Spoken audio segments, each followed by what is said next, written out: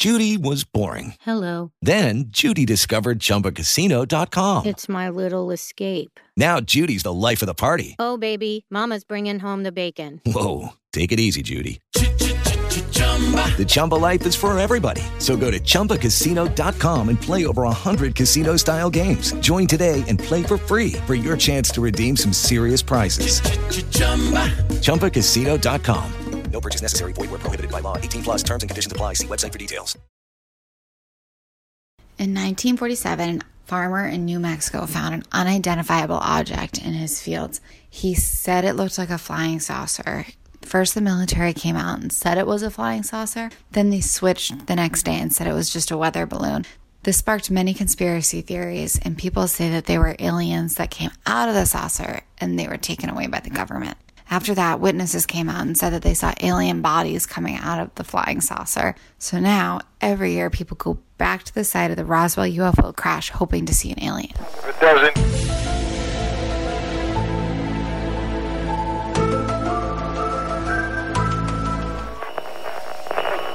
Have you heard the story of... And written on the wall. And everyone has the different stories of, oh, this happened to my brother. They start telling you stories of the old country. There was this girl. It was back when we were little kids. To find out the truth regarding one of the most enduring tales in American lore. A story behind the story.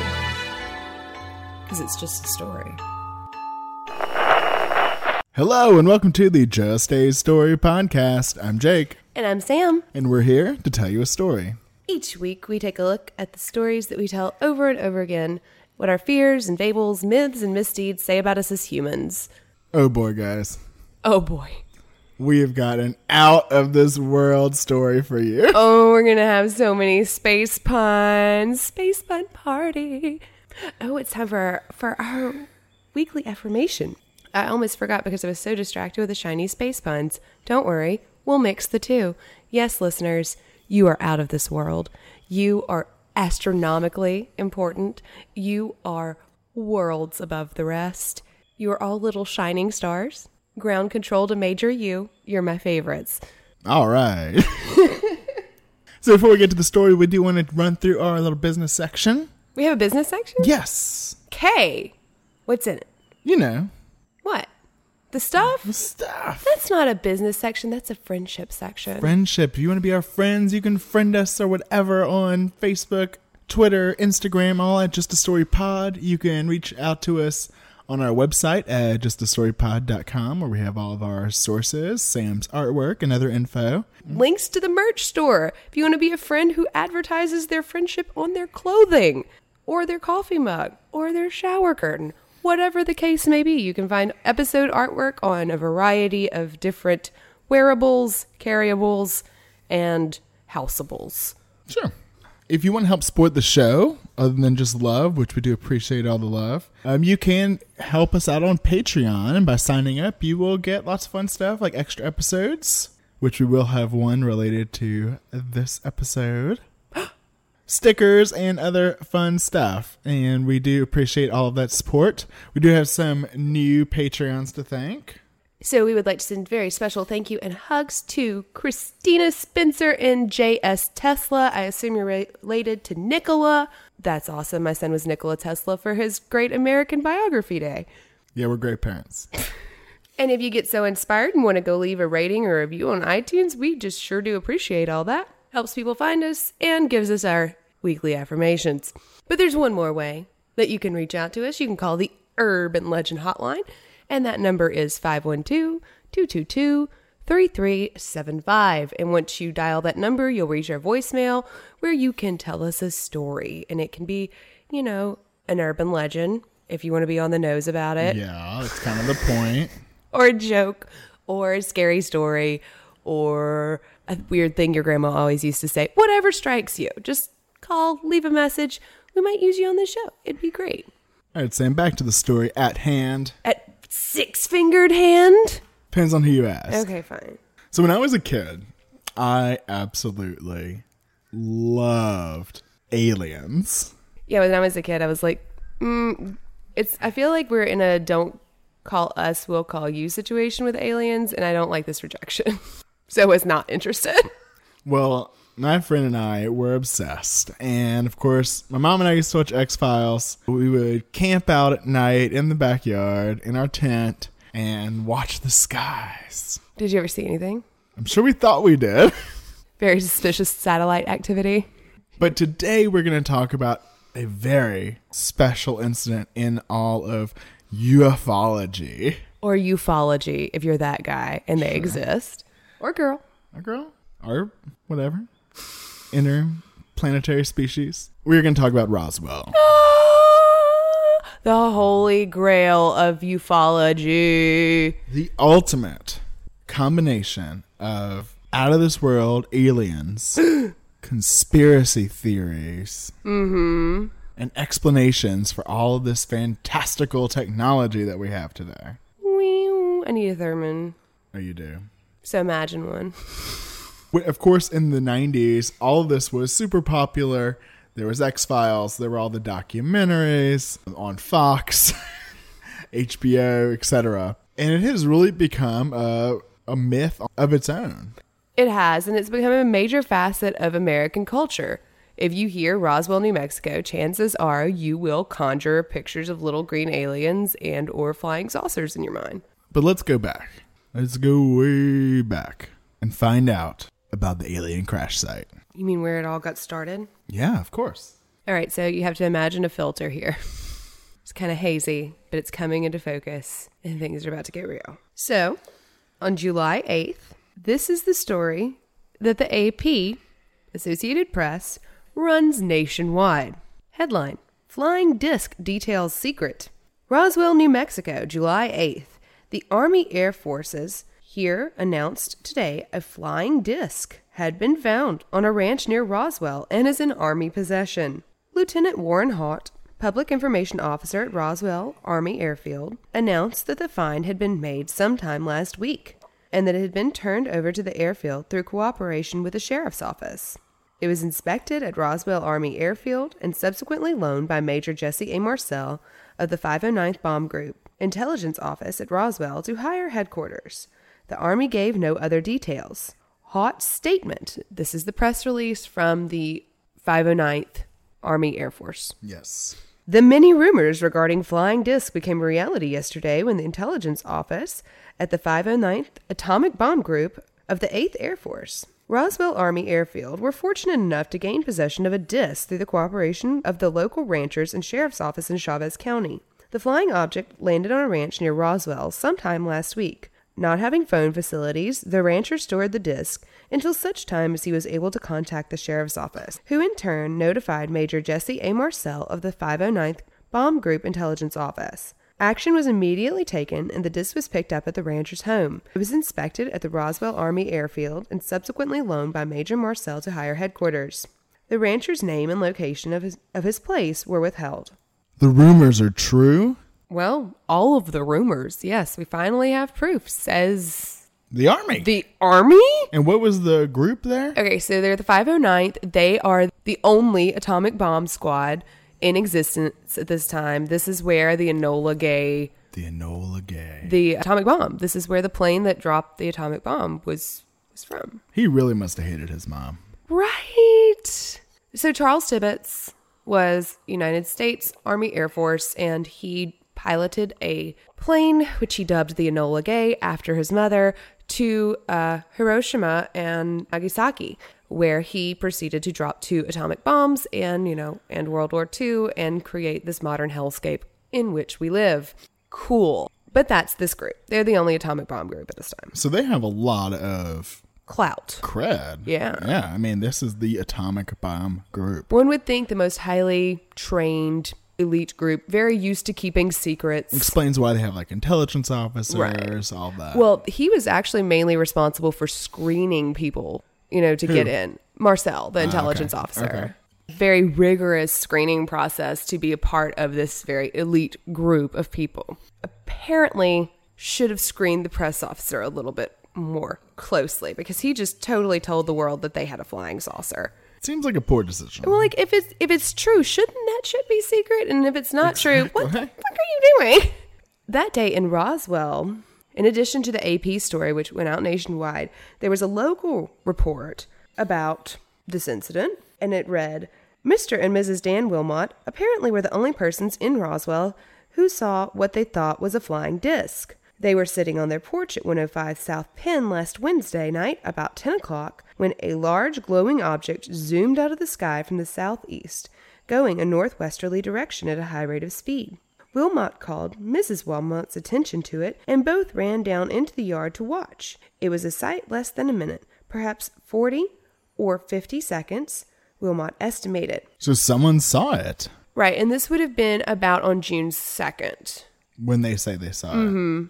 Okay. And the rancher said he found the crash site like at least a week before.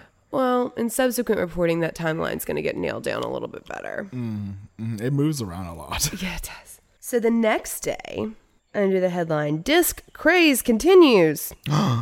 Army discounts, disc with a K, ounce. That's clever. New Mexico find as weather gear. Fort Worth, July 9th, AP. An examination by the Army revealed last night that a mysterious object found in a lonely New Mexico ranch was a harmless high-altitude weather balloon. Whew, thank God. Not a grounded flying disc. Excitement was high in disc-conscious Texas until Brigadier General Roger M. Ramey, commander of the 8th Air Forces with headquarters here, cleared up the mystery. The bundle of tinfoil, broken wood beams, and rubber remnants of a balloon was sent here yesterday by the Army Air Transport in the wake of reports that it was a flying disc. So they got all of the wreckage and they shipped it off to Texas. Yes, where you send things like alien parts. Okay. Clearly. And then they actually had a photo shoot. Photo shoot with aliens? No, with the remains of the balloon. The disc. The disc. Yes, and Army officers. So there's actually a photo of Jesse Marcel, who was our intelligence officer from Roswell, who's now gone to Texas with his disc, and he's holding up pieces of tinfoil, or, alien technology. And it says that he's inspecting what is identified by Fort Worth, Texas Army Air Base weather forecaster as a ray wind target used to determine the direction and velocity of winds at high altitude. Initial stories originating from Roswell, where the object was found, had labeled it a flying disc, but inspection at Fort Worth revealed its true nature. But he's holding it up, and it's like looking kind of like, what do you know? Look at this. Look at this. So that goes out, and everybody's like, cool, a weather balloon. Another headline from that day says, Disc mystery is solved for 3 hours until Roswell find collapses. That was quick. That was quick. Now here you're going to start seeing some things. Really? Yes. Instead of this being the mystery, we need to look at this construction carefully, right? Okay. Disc mystery is solved for 3 hours until Roswell find collapses. The disc here is not the mystery. Okay. It's the solution. Oh. And then it doesn't pan out. Hold that thought. So Roswell, New Mexico, July 8th, a rancher's discovery of a strange object, first identified by Army Public Information Officer as a flying disc, touched off a temporary flurry of excitement across the saucer-conscious nation today. It was a good 3 hours after the first official announcement before the Army weather officer burst the bubble. Aw, ruins everybody's fun. So on the 9th, also, this story ran in many papers. It's another AP story. Headline, Ranchers sorry about disc story. So this is when we find out who the rancher is. Yes, some unscrupulous papers had already reported his name, but it was supposed to be being withheld. They were really good at this secrecy thing. Everyone was so good at secrets. It is amazing that World War II came off the way it did. Few reports of saucers, subheadline. Roswell, New Mexico. W.W. Brazil, the rancher credited for a time with finding the nation's first flying disc, is sorry he said anything about it. The 48-year-old New Mexican said he was amazed with the fuss made over his discovery. If I find anything else short of a bomb, it's going to be hard to get me to talk, he said Wednesday. Brazil's discovery was reported by Lieutenant Walter Haught, Roswell Army Airfield Public Relations Officer, as being one of the flying saucers that have puzzled residents of 43 states over the last several weeks. Later, however, Brigadier General Roger Ramey, commanding general of the 8th Air Force, said Brazil's find was merely a weather radar target. Brazil related his story. While riding the range on his ranch... Yes, I can picture it. I assume on horseback. Of course. 30 miles southeast of Corona, New Mexico. On June 14th, he sighted some shiny objects. he picked up a piece of stuff and took it to his ranch house 7 miles away. On July 4th, he returned to the site and gathered more pieces. Brazil hadn't heard anything about flying disc at the time. Several days later, his brother-in-law, Hollis Wilson, told him about the disc reports and suggested that this might be one. I went to Roswell and I told Sheriff Wilcox about it, he continued. I was a little bit ashamed to mention it because I didn't know what it was. I asked the sheriff to keep it kind of quiet, he added with a chuckle. I thought folks would kid me about it. I didn't hear any more about it until things started popping, said Brazil. Lord, how that story travels. So the Roswell Daily Records article from that day that is titled Harassed Rancher Who Located Saucer, Sorry He Told About It, has a little more detail. In this story, it says he and his 8-year-old son were about 7 to 8 miles from the ranch house when they came upon a large area of bright wreckage made up of rubber strips, tin foil, and rather tough paper and sticks. At the time, he was in a hurry to get his round made, and he did not pay much attention to it. But he did remark about what he had seen, and on July 4th, he and his wife and a daughter went back to the spot and gathered up quite a bit of debris. The next day, he first heard about the flying discs, and he wondered if what he had found might be the remnants of one of these. So Monday, he came to town to sell some wool, and while there, he went to see Sheriff George Wilcox and, quote, whispered kind of confidential-like that he might have found a flying disc. Good job keeping that lid on it, Sheriff. This is when they then contact the military. According to Brazil, they simply could not reconstruct it at all. They tried to make a kite out of it, but could not do that and could not find any way to put it back together so that it would fit. Then Major Marcel brought it to Roswell, and that was the last he heard of it until the story broke that he had found a flying disc. He did not see it fall from the sky and did not see it before it had been torn up, so he did not know the size or shape it might have been. But he thought it might have been about as large as a tabletop. There were no words to be found anywhere on the instrument, although there were letters on some of the parts, and considerable Scotch tape and some tape with flowers printed upon it had been used in the construction. Brazil said that he had previously found 2 weather balloons on the ranch, and that what he found this time did not in any way resemble either of these. I am sure what I found was not any weather observation balloon. So, in the Austin American, they have a little bit more information about this radio interview that General Ramey had done on local radio. So it didn't go out nationwide. It wasn't picked up by a major broadcasting network. But the Statesman kind of has a little bit more of the transcript in their reporting. Now, the headline here, ballooned up story. Nice. Well done, you. And then subheadline, ain't a disc, just a ray wind high altitude sounding device, declares general of battered object picked up in New Mexico. The object found in New Mexico was badly damaged. The balloons measure up to 50 inches across, but expand greatly as they ascend. The Air Force officers reported that they sometimes reach 60,000 feet. The kites and stars are generally more than 5 feet in diameter. The balloon and the object it carries are technically known as ray wind high altitude sounding devices, popularly known as weather radar targets. General Ramey said of the object found in New Mexico, it definitely was a United States Army device. Plans to fly the object to Wright Field for further investigation were canceled. A public relations officer said it was in his office and it'll probably stay right here. General Ramey spoke over local radio station WBAP Tuesday night after the 8th Air Force headquarters was flooded with queries concerning the object. In his broadcast, he said that anyone who found an object they believed to be a flying disc should contact the nearest Army office or sheriff's office. Later, he said that the weather device could be mistaken for almost anything when seen from the air. I don't say these devices are what people have called disc, he said. There's no such gadget as this disc, known to the Army at least, this far down the line. Warrant Officer Newton said that there were some 80 weather stations in the United States using this type of balloon. Clears it right up, right? It's a weather balloon. Is it? Is it a weather balloon? It is. It says it's a weather balloon. No. Okay.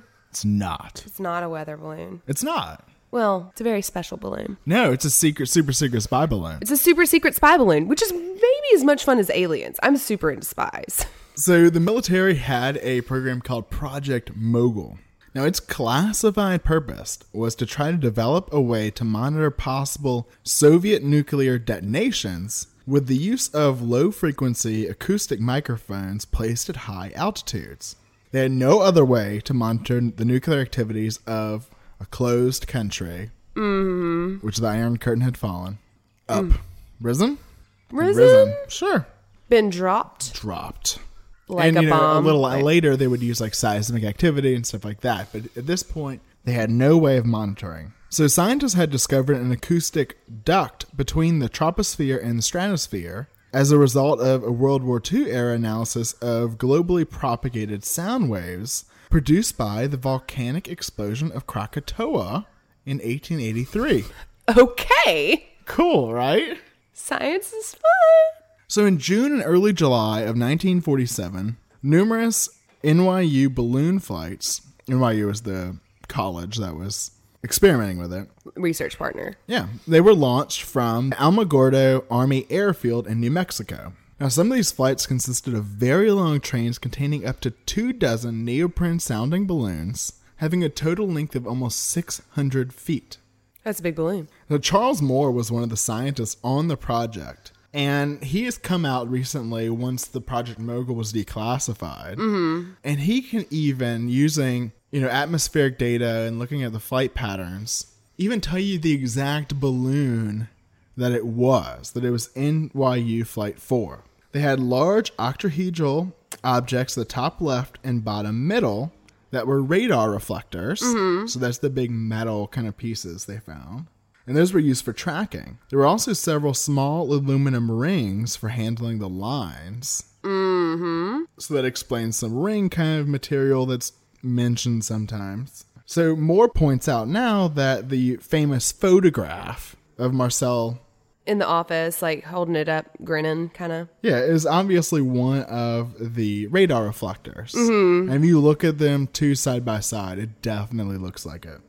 I want to believe it's a balloon. There's my want to believe moment. Super secret spy balloon. Super secret spy balloon. But why was there pretty flower tape?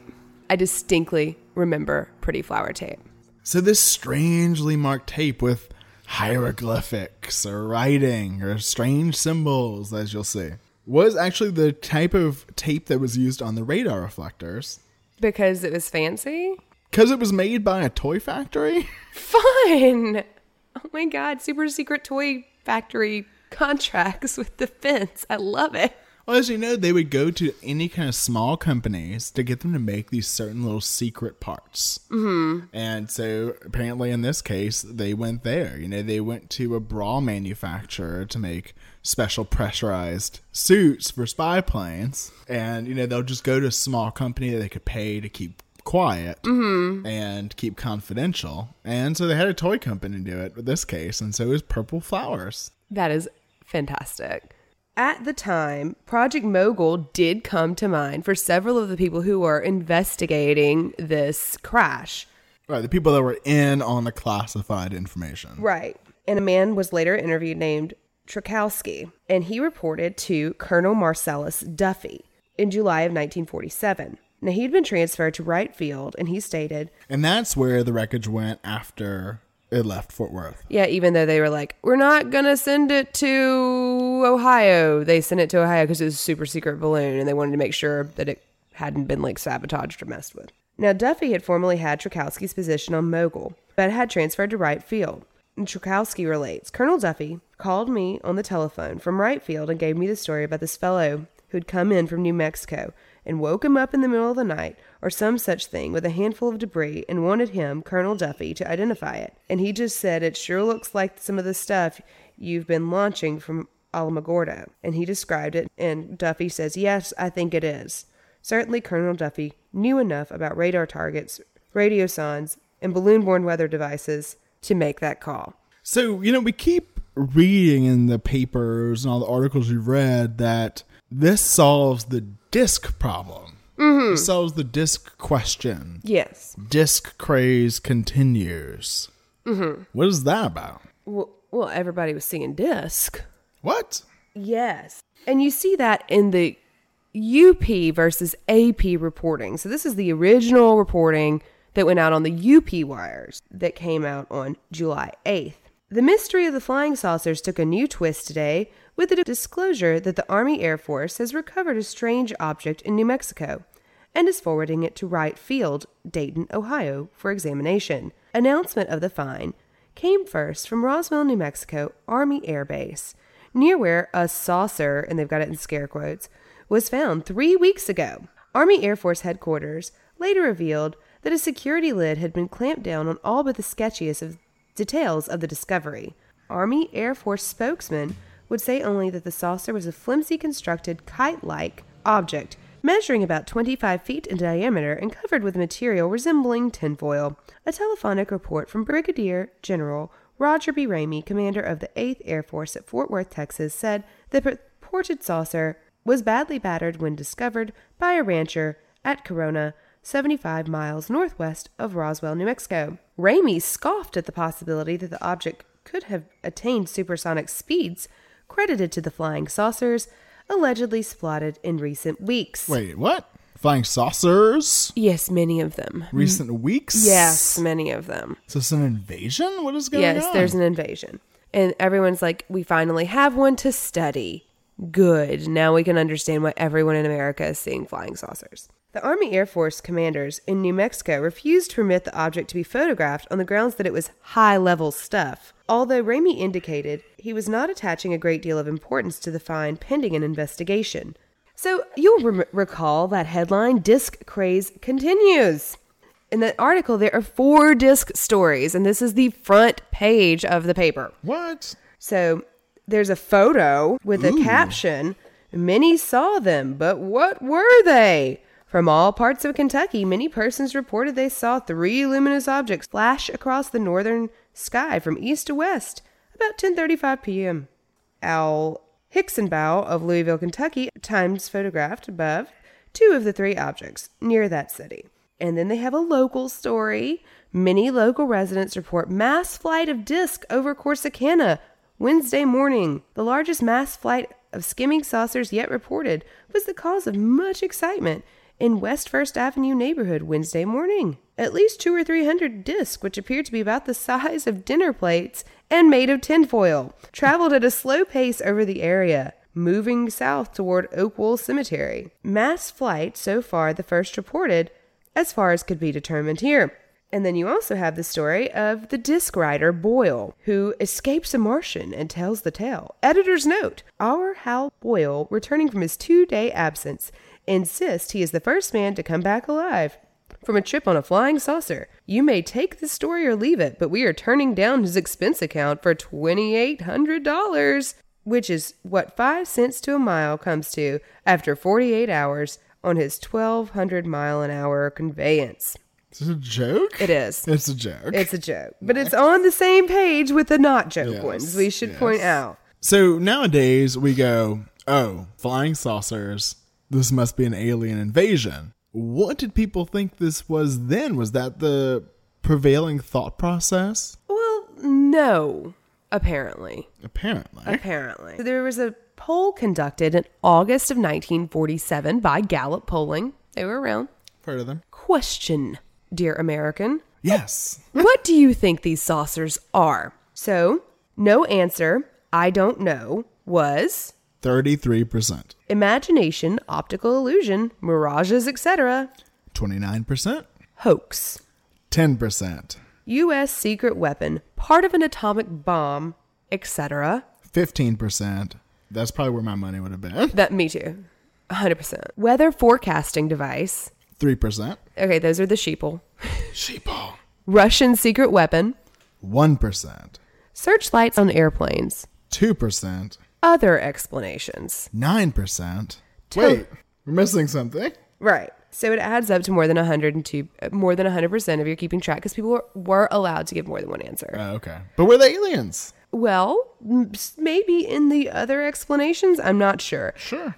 So Gallup reports guesses ranged all the way from practical to the miraculous. Among the latter was a woman citing biblical text who said it was a sign from the world's end. A man in the West thought the discs were radio waves from Bikini atomic bomb explosion, while another man saw them as a new product being put out by the DuPont people. A few people smelled publicity or an advertising stunt, while others felt sure that the saucers were, after all, only some kind of meteor or comet.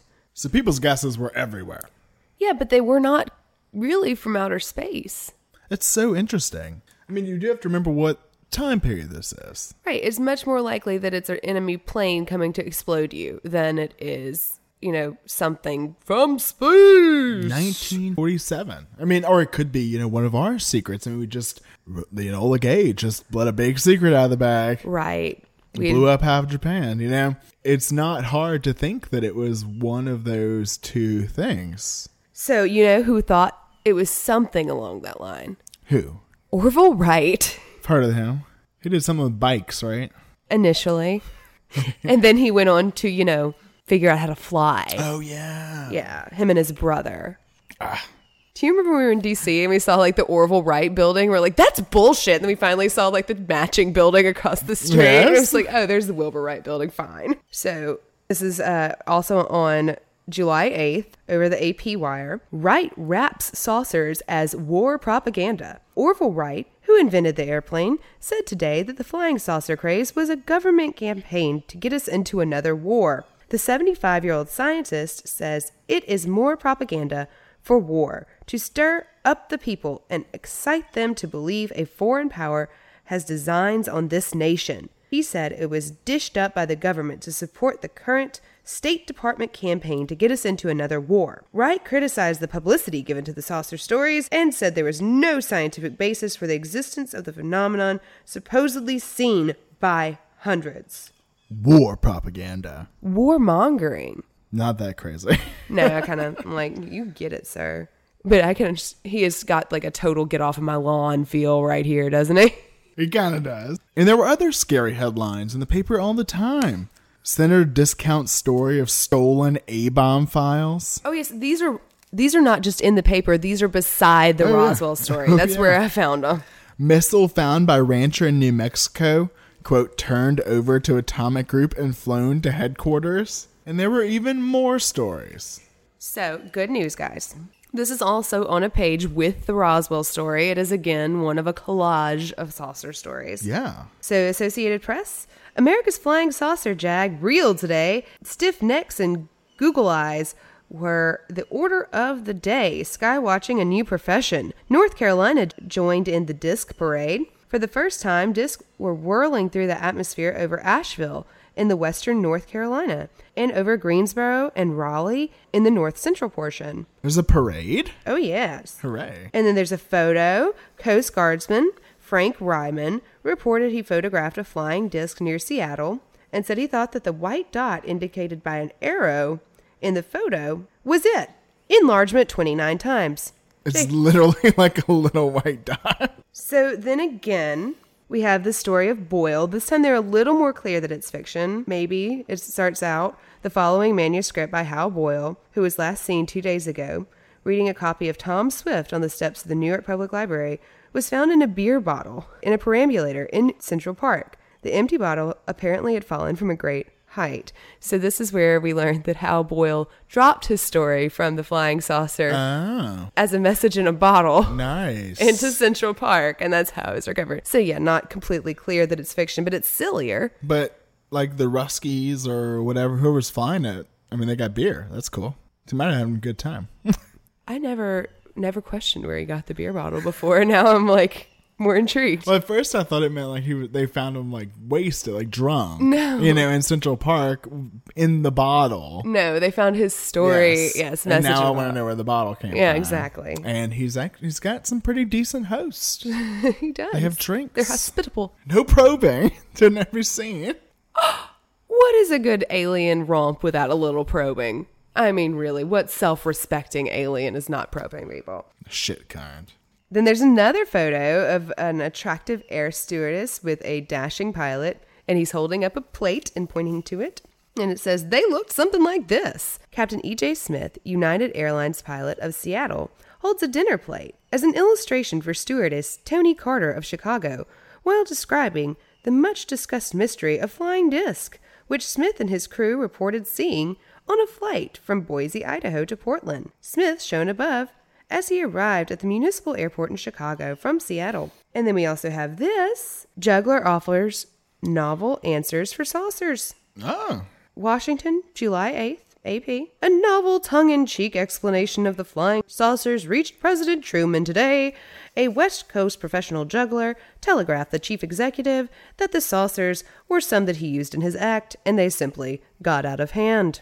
Well, that's a good explanation. Good as any. Witty. And there's also good news. Yes. A song. Oh, God. I'm not singing this time. So the headline is, It's Happened, a song about flying saucers. Seems like it's time, right? It's called The Flying Saucers, and it's a, quote, hillbilly tempo, and guaranteed to give any respectable jukebox the jitters. The song, copyrighted Mills Music Co., goes like this. If you see a saucer a-flying through the air, don't you get excited, folks, there's no need to scare. They've never will explain it scientifically. It's only my Matilde a-throwing things at me. Oh, no. Flying saucers, they've been seen in all the 48. All the 48 what? States? Because we don't have to at this point, right? Just clearing that up. Flying saucers, they must have a Matilde in every state. Oh, so another explanation of jugglers. Angry wives. Angry wives, good reason. Oh, and then under one of the headlines for Roswell, supposed disc is a dud, proves weather gauge. Just like those things found in Ohio. Ah. And the sub-headline on it is, Find Shiny Junk. And then Searchlight set off disc rumors over East Texas. Flying disc broke up a couple of ball games and caused the uproar over a wide area of East Texas last night, but they were found to be nothing more than the reflection from the clouds of beams of a pair of powerful searchlights at Tyler. A pair of newspapermen, a grocer, and a couple of telephone operators collaborated to track down the disc after residents in this section had swamped the switchboard operators with reports and queries concerning the spectacle. A few venturesome souls took off in airplanes to chase the saucers. Brave. Man finds shiny steel disc to claim rewards. Rewards, I say. So Chicago, July 8th, the same day the Roswell crash is reported. Flying saucers were a dime a dozen today, but a resident of Olween claimed to have found one in his front yard worth $3,000. Why was it worth $3,000? We'll get there. Lloyd Bennett, wholesale tobacco salesman, displayed a shiny steel disc about 6.5 inches in diameter. Oh, okay. And 1/8 of an inch thick. He said it was a flying disc. I think it was a frisbee. Mr. Bennett said he heard something come crashing through the trees last night, and when he awoke this morning, he said he found the saucer. I intend to notify the Army authorities, and I'll file a claim for the rewards being offered, he said. Rewards totaling $3,000 have been posted for the capture of a flying disc. 3 separate groups or persons have each put up $1,000. Nice. I'm going to find a flying disc. Right? So that's another reason that this craze is going on. So let's take a minute and go with Orville Wright's idea, or, some other people that are like, maybe it's a secret government weapon, or maybe it is part of an atomic bomb. Or maybe it's propaganda. Or maybe it's, in foreign country. Maybe it's disinformation. Maybe it's, maybe the government's behind it, basically, is what we're saying. So in October of 1947, a memo went out by Air Force saying an alleged flying saucer type aircraft or object in flight approximating the shape of a disc has been reported by many observers from widely scattered places. This object has been reported by many competent observers, including U.S. Air Force rated officers. Sightings have been made from the ground as well as from the air. This strange object or phenomenon may be considered, in view of certain observations, as long-range aircraft, capable of high rates of climb, high cruising speed, possibly subsonic, and highly maneuverable and capable of being flown in very tight formation. For the purpose of analysis and evaluation of the so-called flying saucer phenomenon, the object sighting is being assumed to be a manned aircraft of Russian origin. Oh, no! And based on the perspective thinking and actual accomplishments of the Germans. So the Ruskies sold the Nazi technology, is what they're saying. Yes. Okay. So Walter and Reimer Horten were 2 German self-taught aircraft engineers. That sounds terribly dangerous. It was, but they developed some really important aircrafts for the Nazis. For the Luftwaffe. Yeah, a large intercontinental bomber. And they were also developing the flying wing. Okay, so this thing's huge, and it looks like the biggest boomerang in the history of the world, and it's about 130 feet long, or its wingspan is 130 feet is probably the better way to say it, and it is like a boomerang that you sit in and fly like a jet. Right, and it was designed to be kind of long range, so it wouldn't take up too much fuel, which was always their problem. They would go out, they'd fight for like 5 minutes, and then they'd have to go back to base. So they thought that these were Soviet flying wings, either built with stolen plans or actually designed by the Hortons, directly helping the Russians. But like anybody would do that. Like anybody would steal Nazi technology or, have German officers secretly working for them on defense projects. Right, because we did. So, Operation Paperclip was the American side of the rush to steal as much Nazi technology as possible. Right. In the months after D-Day. And of course, the Russians did the exact same thing. Which is terrifying. And so... From an intelligence perspective. Exactly. And so these people knew that. This is a top secret document. And their fears were well founded. And there were rumors, of course, going about that the Russians were planning on building an 1,800 ship fleet flying wings. And that's the boomerang one. The boomerang. And you can see how from below that would look like a disc. Yes, because they would fly a lot higher too. So it was mostly concerned for the flying wing. So the Hortons had been experimenting with these kind of all-wing aircraft since 1933. And there was this other aircraft that they built. In 1943, the all-wing and jet-propelled Horton HO-229 was designed by the Hortons and kind of sold to the Luftwaffe. And they gave them 500,000 Reichs to start building the prototype and start trying to get this thing to fly. So they swept each half of the wing 32 degrees in an unbroken line from the nose to the start of each wingtip, where he turned the leading edge to meet the wing trailing edge in a graceful and gradual tightening curve. There was no fuselage.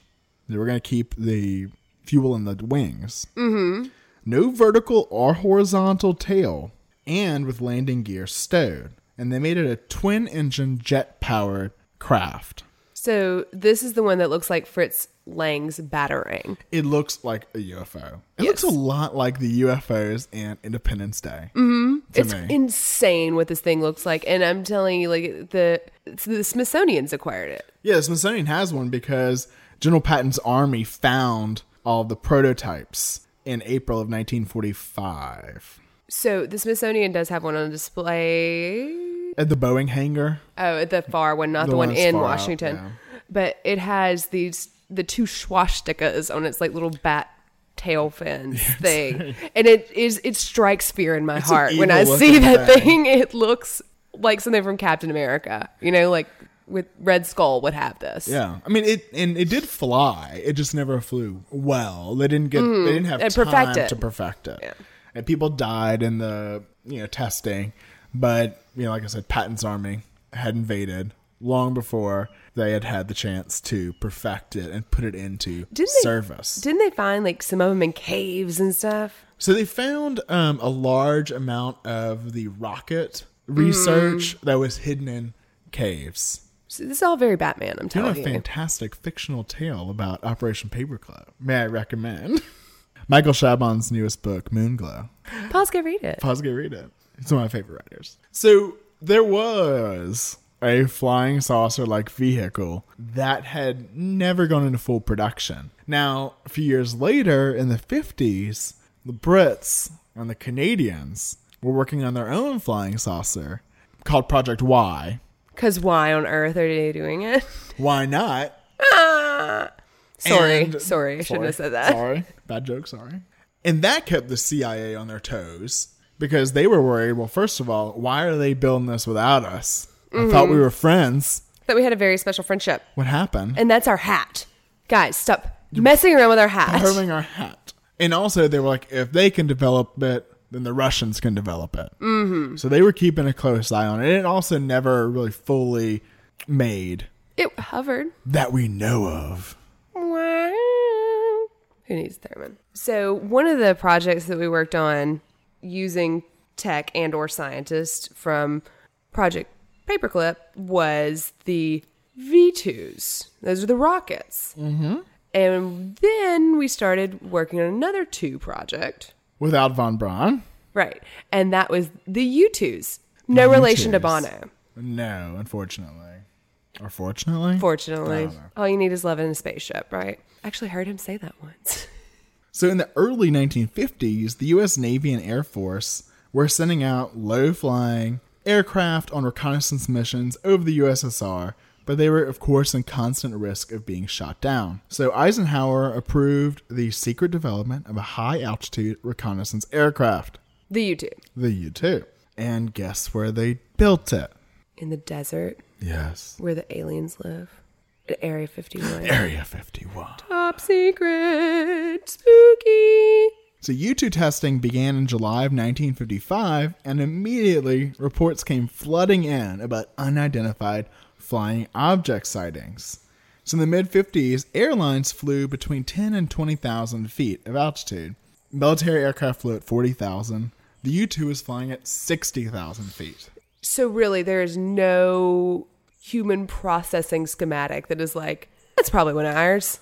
Oh, yeah, definitely. It's totally foreign. It's 20,000 feet higher than the military is supposed to be. And the early ones were silver. Good. Before they painted them black. So later, the Air Force, and one of their investigations, the Blue Book investigation, which we'll talk about later, were able to discount a lot, more than half, of the unidentified flying objects in this time period as U-2s. So in that area, they also start developing Project Oxcart, which became the SR-71 Blackbird, and then developed more things. And they developed the stealth fighter, stealth bomber, all that fun stuff. It really is fun. Like, they look like science fiction. I can't believe those exist. And those are your tax dollars at work. Yay. But we don't know that because it's a black project. It's a black project. So we watched a documentary. It was a Nat Geo documentary on Area 51. It was surprisingly informative. Like, we thought we were about to engage in some serious silliness, but it was actually really good. They talked to a lot of former test pilots and people who had worked security or various positions at Area 51 in the past. And one test pilot was talking about the time when he accidentally, whoopsie-daisy, crashed an ox cart. Oops. Serious oops. And he ejects, he's okay, but they have to recover it. And he talks about the incredible lengths that the military goes to make sure it's all recovered. Because at this time, we were not the only people with super duper spy planes. The Russians were super duper spying on our super duper spy planes. Well, and they had the satellites. And they had the satellites. And they knew the satellite georotation. And at the certain times, they would have to move everything inside. And then they would move everything out. At one time, they found that they had a drawing of one of their spy planes, and they couldn't figure out why. And then they realized that they could see the shadow of the plane. If they were using thermal imaging, they could see where the cool spot was, where the plane had been blocking the sun. Exactly. So they started using paint to draw different types of silhouettes on the runways. Crafty bastards. Anyway, so I just thought that was really important point. When secret technology is damaged in flight, U.S. government really does lose their shit. Collect it all. Get it out of there. Every speck of it. And they don't so much go to the press and be like, hey, sorry, that was top secret thing that just, happened. And we, we're going to come clean about it because the public deserves to know. Like, they don't do that. Right. Even in like the 80s, they would have foreign planes like Soviet MiGs, and they would use those to test out their capabilities and kind of test out different strategies to like fight them, in the air. And so there's all kinds of super secret military exercises going on in the area, and they're not going to tell you what's happening. But I'm curious. And my other favorite story from that documentary was the guy who, for the duration of his employment at Area 51, commuted back and forth to his house and told his wife he was a TV repairman. And she bought it. It's a good wife. Right? Very trusting. So now, leaving the world of super classified government technology. Yes.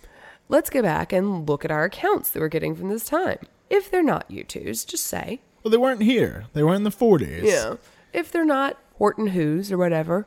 Yes. They're not, some kind of secret government airplane, which the government says is a secret government, super secret spy balloon. But that couldn't account for everything. No. And this has got to be one of my least favorite explanations, but probably the most plausible. So let's go back to our newspapers, yes. Our primary sources. Yes. So on July 9th, the UP reports, flying saucer reports fall off to a trickle. Rebuke reputedly given by Army Air Force to Roswell base for balloon sensation. The mysterious flying saucers all but disappeared Wednesday. Every report that one of the discs had been found was proved false. And the numbers of reports from persons who claim to have seen saucers in the sky dropped to a trickle.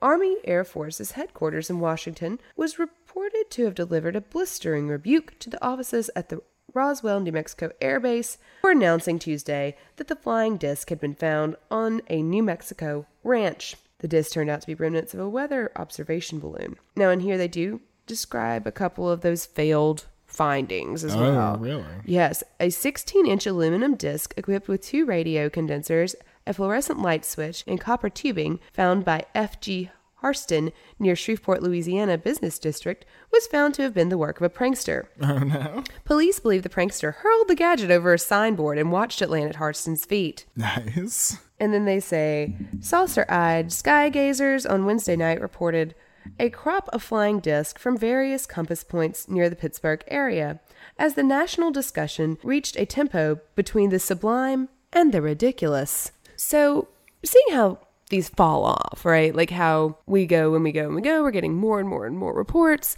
and then like we find one, and then we're done. Yes. Oh. Does that resemble the arc of any other phenomena we've seen? Like, let's see, there's like a few reports. One report that really gets a lot of media attention, get a lot, and it just falls off. It's kind of like the Mad Gasser of Mattoon, no? It's kind of like mass hysteria. It's not kind of like mass hysteria. I know. I just hate calling things that. Because it's such a it's like it's all a dream explanation in movies. So in a single 2-week period in the summer of 1947, the UFO problem was laid in confusing disorder before the American public by means of banner headlines and wire station stories in profusion. So in Project Blue Book, Report on Unidentified Flying Objects, this condition is defined in Air Force terminology as a flap. And it's a condition or a situation or a state of being of a group of people characterized by an advanced state of confusion that has not quite yet reached panic proportions. So it's a flap. A flap. It's a flap. An episode of mass hysteria. It's a bit of an episode of mass hysteria. Which I just did not realize that there were so many flying saucer or flying disc reports around this. No, I started to realize it when I was pulling up articles about Roswell, and it was like, we thought we'd solved it, but it just turns out to be a disappointment. I'm like, wait, how is this the solution? Solved what? And then I went back and looked, and there are a bajillion reports about flying saucers. And in case you're concerned about the 200 to 300 that were seen in Corsicana, yes, they were later found to be rodeo flyers from the Bear Club that were dropped off by an aircraft when it came to refuel. They were flyers to go to the rodeo, like promotional material. Oh, like flyers, like paper flyers. Yes. Oh, okay. That's amazing. Cowboys from outer space. We're going to have a lot of that. Cowboys and aliens will be a theme here.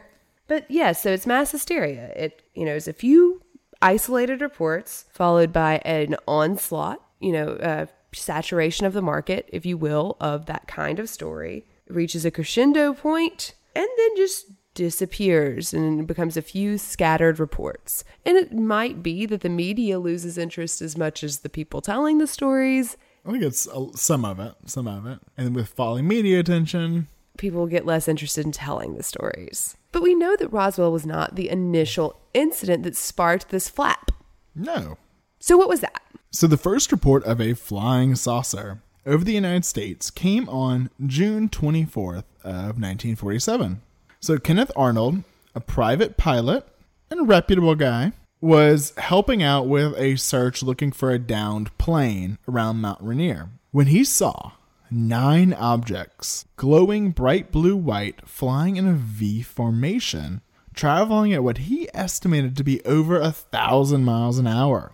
Which is unheard of at the time. Oh, yeah. He said, the first thing I noticed was a series of flashes in my eyes, as if a mirror was reflecting sunlight at me. I saw the flashes were coming from a series of objects that were traveling incredibly fast. They were silvery and shiny, and seemed to be shaped like a pie plate. What startled me most at this point was that I could not find any tails on them. He compared their motion to a saucer if you skip it across the water. Why is one skipping saucers? That seems incredibly expensive, like cost prohibitive. Sounds like something you do after a divorce. I think your wife would be very mad at I you. know. Like that song. So with that, him saying the saucer thing, that's where the term comes from. Okay, so this is our first report. That's our first report. In the first 2 weeks after Kenneth Arnold's Mount Rainier report, the press reports and the American papers were in the hundreds, totaling up to 850 reports following the initial Arnold sighting. That is insane. I'm a little more comfortable calling it mass hysteria now. Wow. Now, of course, this is not the first incident of people seeing unidentified flying objects. What? Now, just 1 year before this 1947 wave, within Northern Europe, there were hundreds of observations of ghost rockets. Okay. And now we've all heard of the Foo Fighters in World War II. Yes, not the band. Very different thing. So Foo Fighters were like these usually luminescent tails that would attach themselves to military craft and sort of follow them as they fought. It became kind of its own sort of lore within the Army Air Force groups during World War II. Yeah. And so now with all of those things happening, now there was another incident very similar to this, but not at all as well. In 1896. Yes. Hold on, I've got to get on my penny farthing bike and bone rattle myself on over. Were there airplanes? There were no airplanes. There were no okay. The man had not reached flight. But aliens had. This was years before Count Zeppelin had created his first dirigible. Yeah, you say Count Zeppelin invented a dirigible, you say. Yes. That sounds so made up, I have to tell you. But these great airships were seen in the sky over America. First in flight. So on Tuesday, the 17th of November, 1896, it was a dark and stormy night in Sacramento. So far, so good. Now, they may have been reading the paper where they saw a quoted telegram from New York stating that someone would leave the eastern metropolis on Friday and arrive in the west 2 days later. How? Well, the Southern Pacific's trains could not do that. It would take 4 or 5 days. Mm-hmm. So this was probably noticed. Now, the sender declared that the transportation would be aerial. Fantastic. So this had to have got people thinking. Mm-hmm. In any case, between 6 and 7 o'clock that night, hundreds of people on the streets noticed, quote, an electric arc lamp propelled by some mysterious force, coming from the northeast and traveling southwesterly. Where was it? Flying over Sacramento. In the sky. In the sky is the answer. In the sky. It is a mysterious airship. Got it. But we just went over how man had not mastered flight. I'm very confused. It was moving slowly over K Street and could be seen for most of an hour, rising and descending to avoid roofs and steeples. The airship fluctuated from 50 to 2,000 feet above the ground, swaying as it traveled across the wind. It was cigar or egg-shaped. Depending on who you ask. It may have had wing-like propellers or fan-like wheels, revolving rapidly, with a dark and tall but otherwise indistinguishable mass on its top, and a doubly powerful arc light at its bottom center. And the observers noticed a crew. They were shouting, laughing, and singing. Quote, not the whispering of angels, nor sepulchral mutterings of evil spirits, but the intelligible words and merry laughter of humans. Several people who shouted up an inquiry as to their destination were answered, San Francisco before midnight. old chap. They said old Yes, chap. I think so. And of course, this was reported in the papers, as I've been quoting. But it must not have been a very fast mystery airship. Well, they were merrymaking. They probably all got drunk and had to wake up and reroute in the morning. Because it wasn't until a few days later when it appeared in San Francisco. Okay, that's not midnight, but we'll take it. One may imagine it may have had time for the story to travel. Yeah, there's that. So that same evening, George D. Collins, a prominent lawyer, contacted the Call and the San Francisco Chronicle, claiming that he represented the vessel's inventor. Said it is perfectly true that there is at last a successful airship in existence, and that California will have the honor of bringing it before the world. I saw the machine one night last week. It's made of metal, is about 150 feet long, is built to carry 15 persons. It's built on the Aerophane system. What and is has, that? I don't know. Okay. There were no airplanes yet. I don't know. Okay.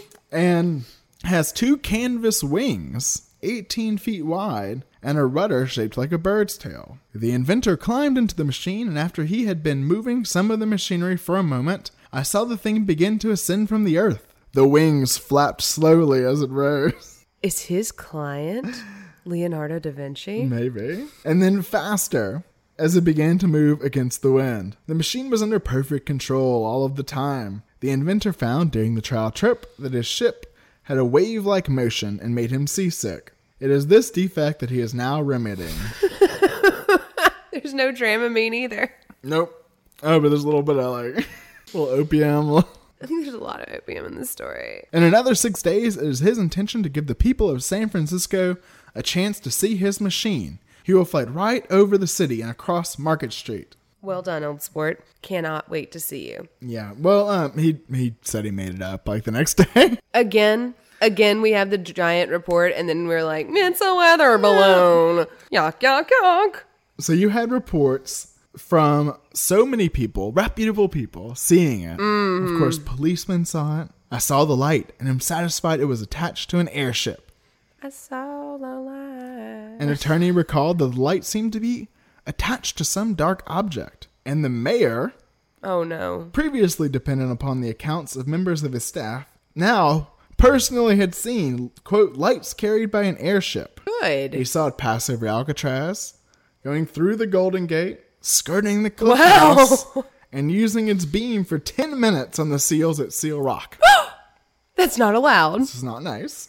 Oh my gosh. Okay. So the next night, 2 inches of rain fell on San Francisco.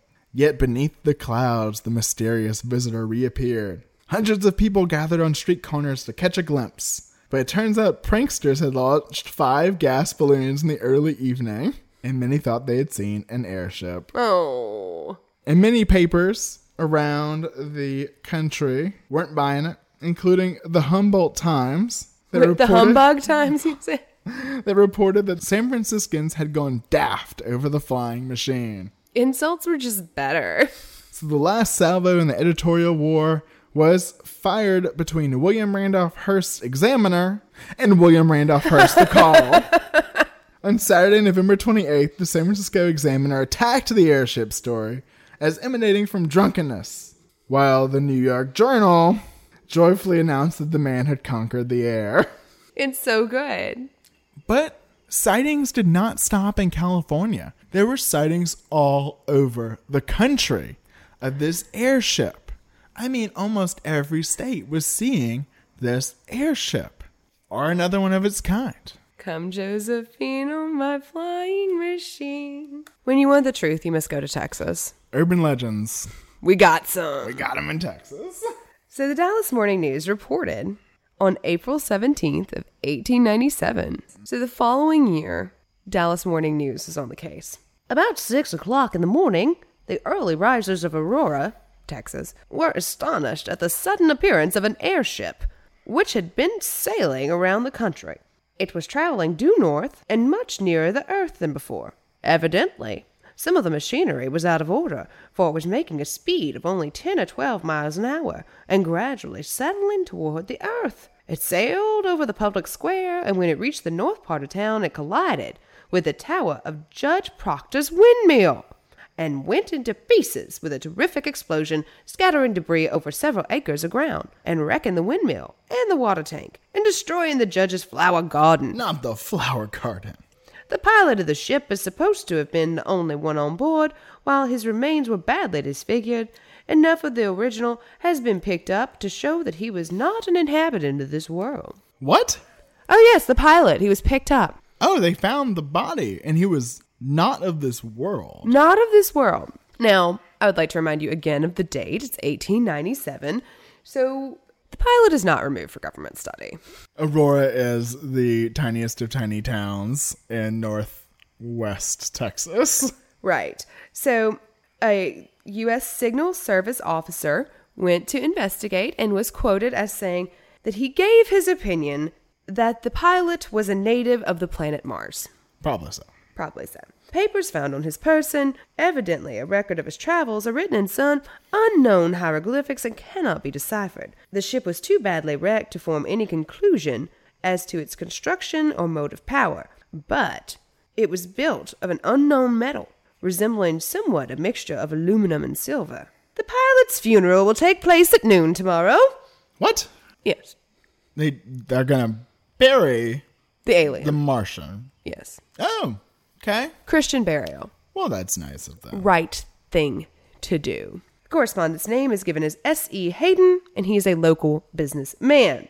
Now, the pilot's body was interred under a gnarled old oak tree, as you do in Texas. This is said to be on the cemetery's south side. And there was a single stone placed to mark the grave, and it had a hieroglyphic inscription, which was reflective of the writings found on his person. Now, there's a historical marker, which is my favorite. Like an official historical marker. Yes, right outside the cemetery. And it informs us, the site is also well known because of the legend of the spaceship that crashed nearby in 1897, and the pilot, killed in the crash, was buried here. So we have an alien burial site. Yes. This is the best alien story. Of all the alien stories, this is my favorite. We're just simple country folk, but we'll give that man a burial because it's the right thing to do. The right thing to do. So word got around in a small town. They said he was a dangerous man. No, they didn't. It's a Martina McBride song. So people claimed to have found the gravestone in the 70s, and later when they returned, it was gone. Now, there's more to the story. It's been embellished and accentuated over time. No way. Yeah. Supposedly there's like an armed guard guarding the grave. Of course. And, because people were trying to go dig up the alien. Did they dig up the alien? No. But this is proof. This is proof. Alien. Jacob, this is Texas. This is small town Texas, and you have to have permission from the next of kin to dig him up. Now, unless you're going to get in touch with his next of kin, you better keep your paws off my damn alien. You think she's joking? No, that's actually what happened. That's true. So no wreckage was ever found, and no similar ship was ever reported. Now, we don't get any kind of abduction in this story, of course, because that's not going to come for years, but we do get the basic template of like the Roswell crash. Yes, this is the template that you will see over and over again. And it is present here, and it is repeated in the 40s. And it continues to repeat.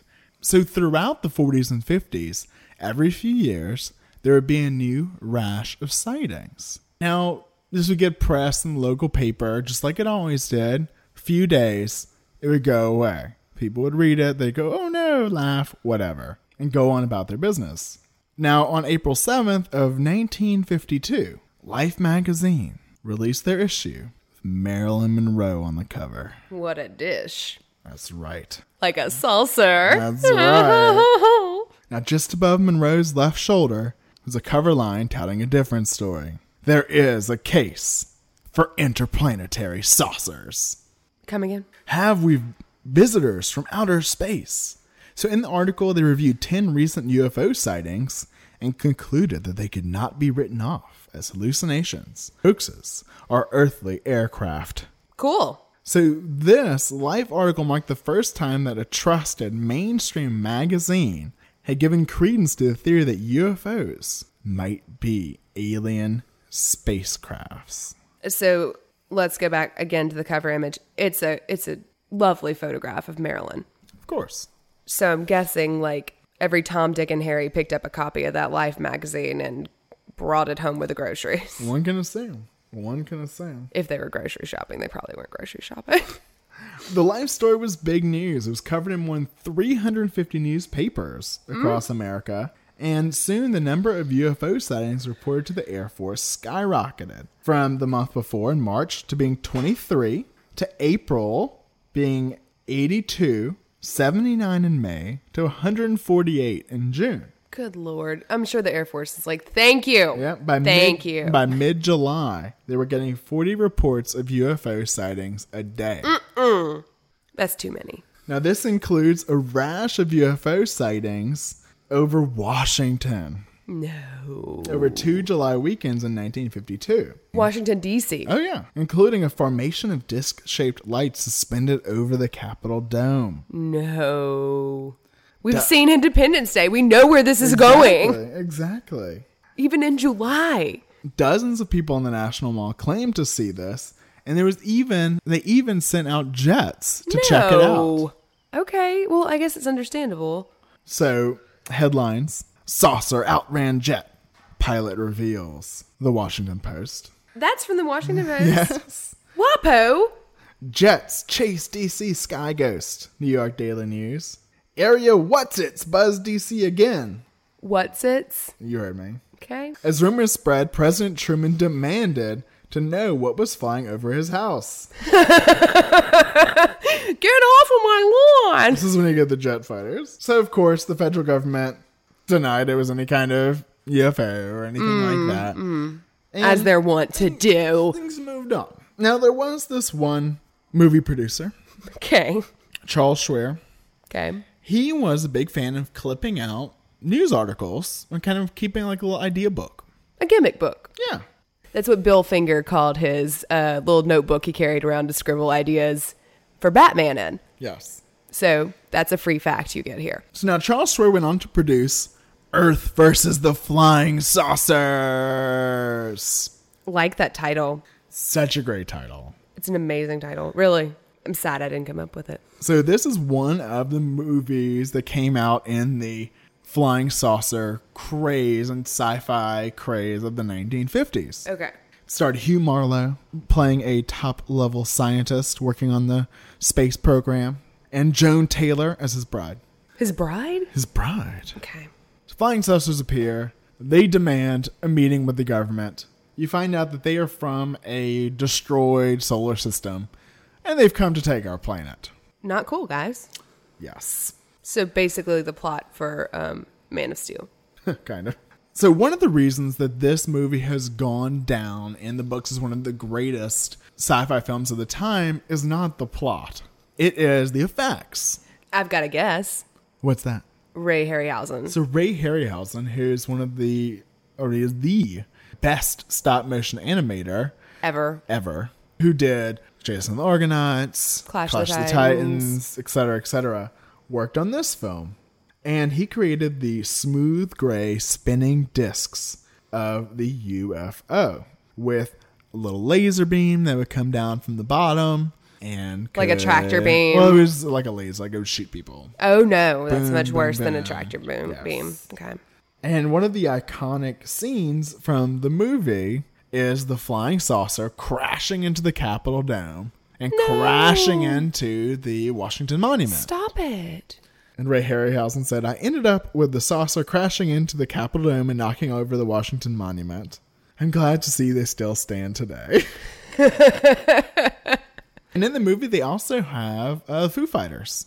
Oh. Which they refer to as Foo Fighters. Cool. And it's like this little ball of light that's kind of spying on them in the kind of aerospace lab they've got going on. So very attentive to current lore. Yes. And also you start getting that visual codification. It is becoming codified. It is like, it's where we're seeing that saucers come from outer space. Right. We're getting that link hammered home. Yes. And we are also getting our visual iconography that we're going to hold to for the next century, probably. Well, so this came out in 1956. Now, there were movies with aliens and flying saucers before this.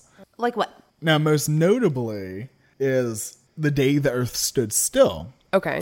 which came out in 1951. So all this is after Roswell. Oh, definitely. So this is not what's causing it, for sure. No. But this is definitely adding to the continued fervor. And interest. Yes.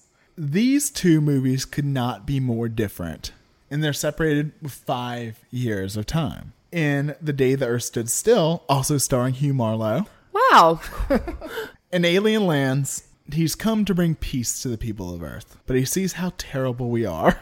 And he tells the people of Earth that they must live peacefully or be destroyed, saying, "Join us and live in peace, or pursue your present course and face obliteration."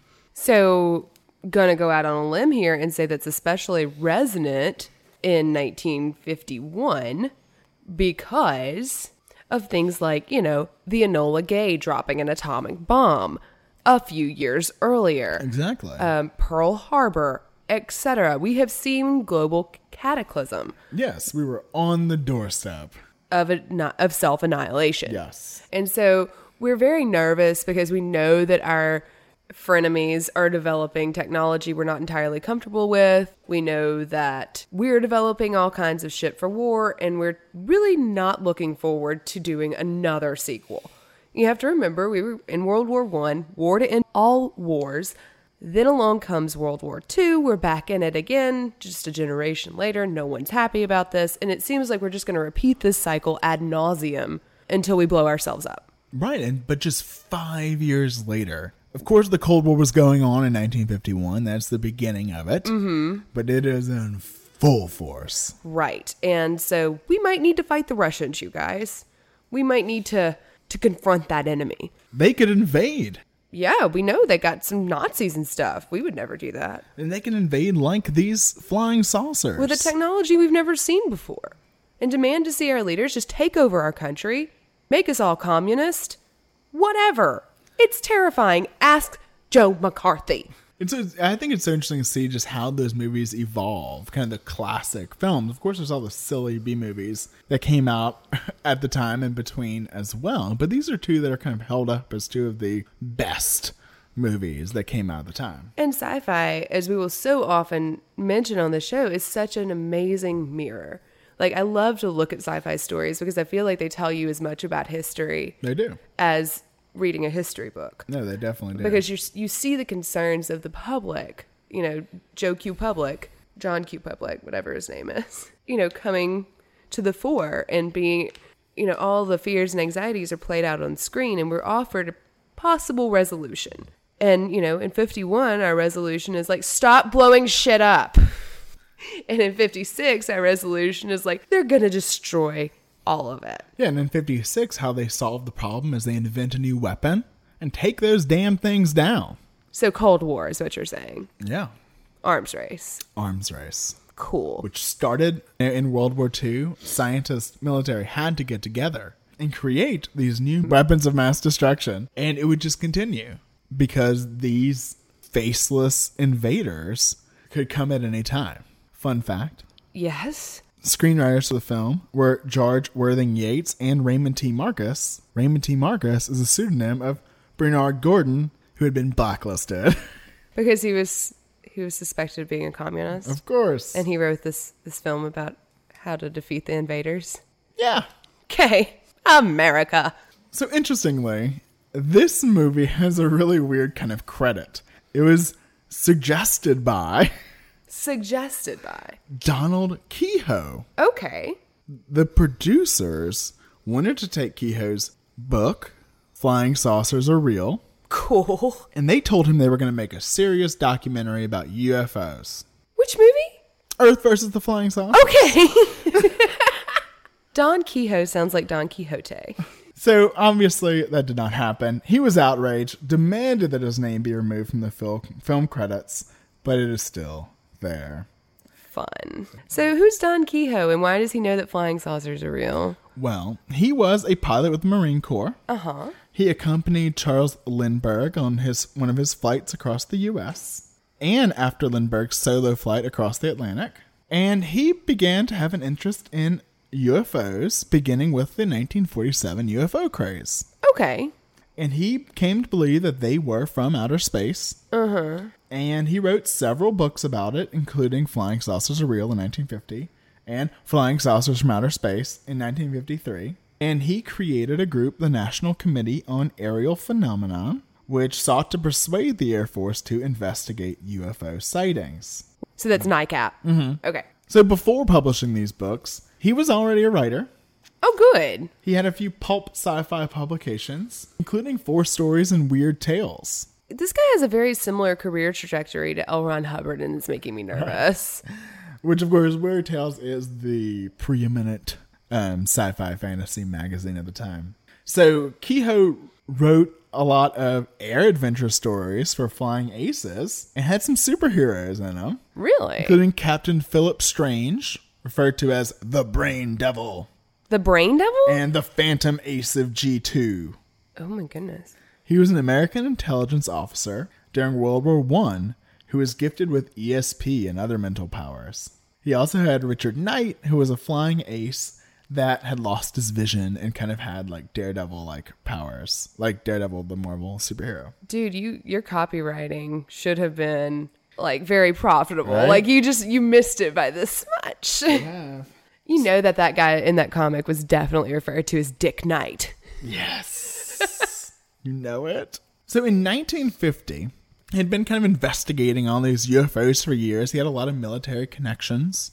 And True Magazine. Oh, I love True Magazine. The man's magazine. I don't think you're allowed to read it. I do. I have for the show before. In January of 1950, released an article, Flying Saucers Are Real. Mm-hmm. This is what expanded into his book. Okay. So he goes over many flying saucer stories. Mm-hmm. So Roswell? No. Okay. Other stories. Better stories. He's like, that's nothing. Now, the article kind of ends with, it is the opinion of True that the flying saucers are real and they come from no enemy on Earth. It is also True's opinion that Air Forces and Project Saucer are doing a serious, important job to safeguard American security. What's Project Saucer? It is one of their projects to investigate it. Early projects. Okay. So I like that he gives him that attaboy, that like, you're doing such a good job investigating. Yeah, he's a military man. He says, True accepts the official denial of any secret device because the weight of the evidence, especially the worldwide sightings, does not support such a belief. It would seem wiser, if space visitors are suspected, to tell Americans the truth. Having survived the impact of the atomic age, we should be able to take the interplanetary age when it comes without hysteria. The idea of space travel is not nearly so fantastic as our present swift planes would have seemed to George Washington and other early Americans. So Keyhole wanted the government to come out and release the information. He thought the American people needed to know. Okay. And he continued to lead that fight for the next several decades. Oh my God, he's a truther.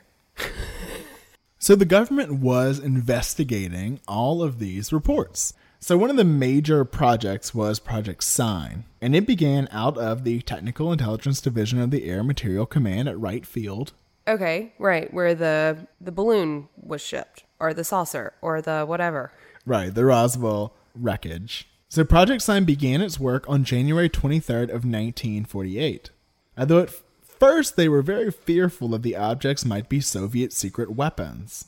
But they soon concluded that they were more easily explained and not extraordinary. Almost all of the sightings stem from one or more of 3 causes: mass hysteria and hallucinations, hoax, or misinterpretation of known objects. Okay. Which they literally went through each of those. Yes. But the report recommended continued military intelligence control over the investigation. And they did not rule out the possibility of extraterrestrial phenomena. They're like, sure. But all really, right. It was the Ruskies they were worried about. Mm-hmm.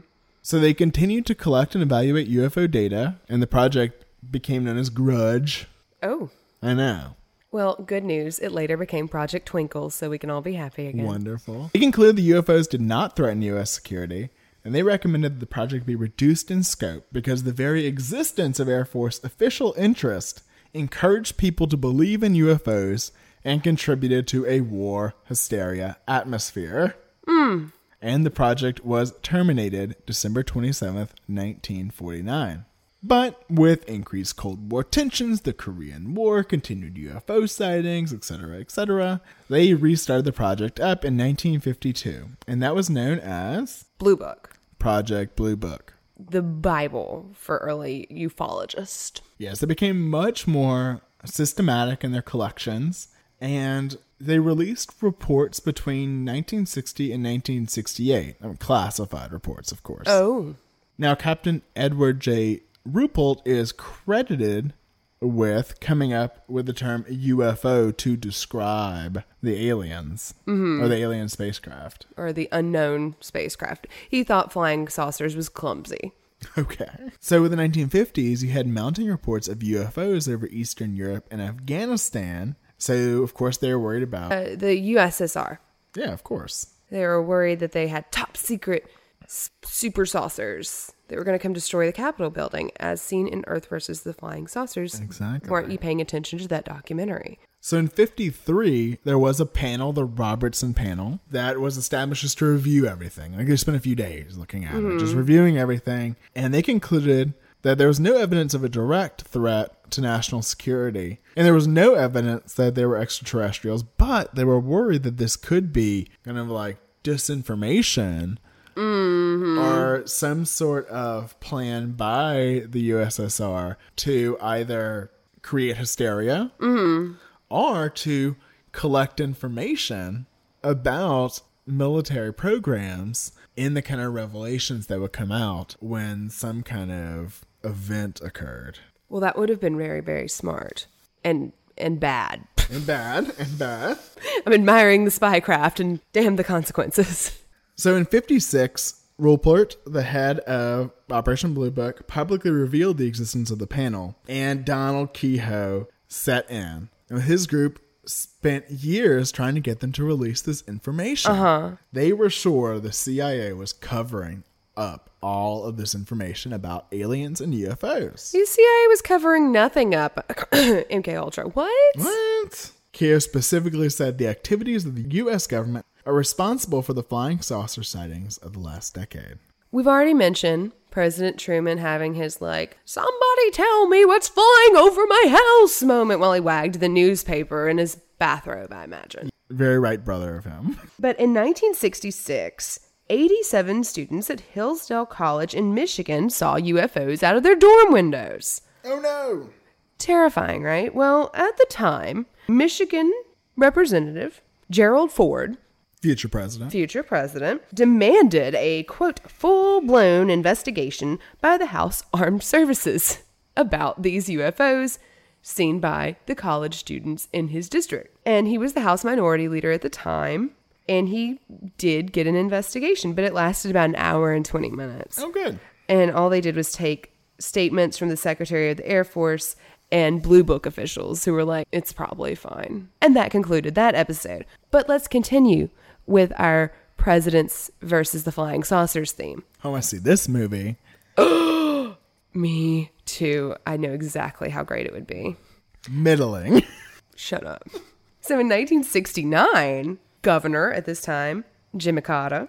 Former President Jimmy Carter is in Georgia being governor. And he's preparing a speech to be delivered at the small town Leary in Georgia. And he saw a self-luminous object in the western sky. Now, he reported the elevation angle and other details about the sighting to NICAP, which is Kehoe's organization. And they reviewed the data and concluded that what he'd seen was the planet Venus, which that day was precisely in the position that Carter specified. Now, he's quoted as saying, "It was the darndest thing I've ever seen. It was big, very bright, and it changed colors. It was about the size of the moon. We watched it for 10 minutes and none of us could figure out what it was. One thing's for sure, I'll never make fun of people who say they've seen unidentified objects in the sky." Oh. But the truth is, Jimmy Carter's never going to make fun of people, period. He's just the nicest human. Now, in addition to these presidents who saw UFOs, a large number of the reported sightings could be traced to aircraft, either balloons or actual planes. And here's a keen example of this phenomenon. And in working action here. An elderly woman calls in, says, I have seen flying saucers and I need to report it to the Air Force. And she said they were flying in formation. And the investigating officer said, ma'am, what did they look like? And she said they looked just like jet fighter planes. So Kehoe and his group and others were putting a lot of pressure on the government. So Project Blue Book did put out a very sanitized version at the time that eliminated any reference to the CIA and avoided mention of any psychological warfare potential in the UFO controversy.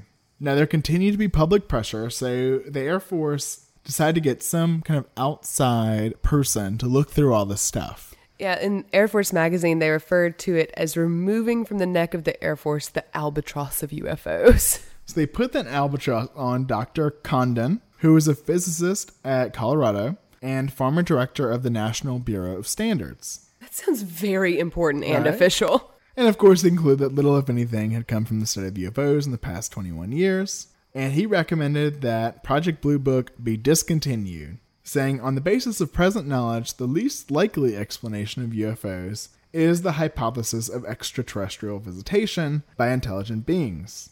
So Project Blue Book was concluded on December of 1969. They had recorded 12,618 sightings, and 701 were unexplained. Why? Aliens. Oh. Or they were just like sketchy reports that they could not investigate thoroughly. Okay. So the Air Force would eventually release a report. They pointed out that what was later characterized as the UFO wave of 1947 began with 16 alleged sightings that occurred between May 17th and July 12th of 1947. Although some researchers claim that there were as many as 800 sightings during that period. Interestingly, the Roswell incident was not considered one of these sightings until, absent from this UFO wave of 1947, is our lonely little Roswell incident. So sad. But it's also not mentioned in Project Blue Book. It's also not mentioned in Project Sign. It's not mentioned in Project Grudge. It's not even mentioned in Project Twinkle. What the hell? It's nowhere. This is the landmark case. This is it? Government cover-up. Obviously. Definitely. So why are we talking about it right now? Well, someone was smart enough to put 2 and 7 together. And get 12. Exactly. And his name, dear listeners, fair listener, is Stanton Friedman. Now, he is, in my own personal opinion, a scullyless Mulder. He wants to believe. He does. He does so hard. And you need Scully. Or Mulder's just a cranky pants sitting in his basement with his feet up. Yeah. They used to do softcore porn. I forgot about that. Now I remember it. Thank you. You're welcome. Okay. And then he did it again with California. That I saw. I was not impressed. Anyway, so this guy did not do softcore porn that I know of, and I hope to God he didn't. Please. No. Baby Jesus, please. So he is a nuclear physicist. That part's true. And he studied at the University of Chicago, and he had years of industrial experience working on nuclear programs with General Electric, Westinghouse, and TRW Systems. He also worked on the Pioneer 10 and 11 spacecraft. Okay, so this is not just some crackpot. No, this this is not your run-of-the-mill tinfoil hat. Yeah, he's a smart guy, at the least. So I began tracking him through newspaper accounts in about 1968. A little exercise in dramatic irony here. I know who and what Stanton Friedman becomes to the world of ufology now. And I wanted to see what he was in the beginning. So nuclear physicist, working at NASA, or at least contracting working for NASA. Yeah. So I went back and I found all the old newspaper articles I could, and I have distilled them down to some fine points for you. Yay! So in 1968, from the article, UFO Buff Short on Answers from the Hartford Courant, Stanton Friedman, speaking before the Institute of Electrical and Electronic Engineers at the Connecticut Yankee Motor Inn, nice, came to the meeting armed with several scientific degrees, quite a variety of nuclear-oriented jobs, and an armload of data on UFO observations. But the fact remains that though impressively knowledgeable on the available facts and possible explanations, the facts are insufficient to support Friedman's belief that the Earth is being visited by intelligently controlled vehicles whose origin is extraterrestrial. The article from 1968 points out some weird things about the data that he's collected. Yeah. He says that there are no sightings between 8 a.m. and 4 p.m. Observations seem to occur in 5-year cycles. The first recorded sighting took place in June of 1947. New Mexico has the highest numbers of sightings. It's like there was a secret base flying secret airplanes around Weird. There's an increase in sightings when Mars is closest to the Earth. And of the 2,200 sightings explored by Project Blue Book, 20% remain unexplained. So the paper concludes their, meaning aliens, existence is within the stretch of the imagination, but Friedman failed Friday night to give evidence that it is any more than that. But that didn't dissuade Stanton Friedman. Oh, no. Oh, no. See, a year earlier, he'd announced to the Pittsburgh papers, it's based in Pittsburgh, that he wanted to launch a hotline. Oh, that's a good idea. Right. We should do that. First, I know. If you want to call your alien sighting into the Just a Story hotline, we will take it. We will all kinds of take it. He says there's simply no one to report sightings to, no one who will investigate a report instantly and give it fair-minded consideration and protect the observer's identity if he wishes. The AP reports that he wants to set up a 24-hour answering service so that anyone who spots a UFO can call a number and get a hearing. And if necessary, investigators will be flown to the scene at once. Big plans. Now, a year later, 1968, hotline is in working order. Yes. So he's dubbed his organization the UFO Research Institute and has a hotline. And according to the Pittsburgh Post-Gazette, he also has Geiger counters, tape recorders, and lots of cameras. If anyone sees a UFO within 200 miles of Pittsburgh, they should call us at 319-2766. Yes, I'm giving out that number. Don't know if it's still active.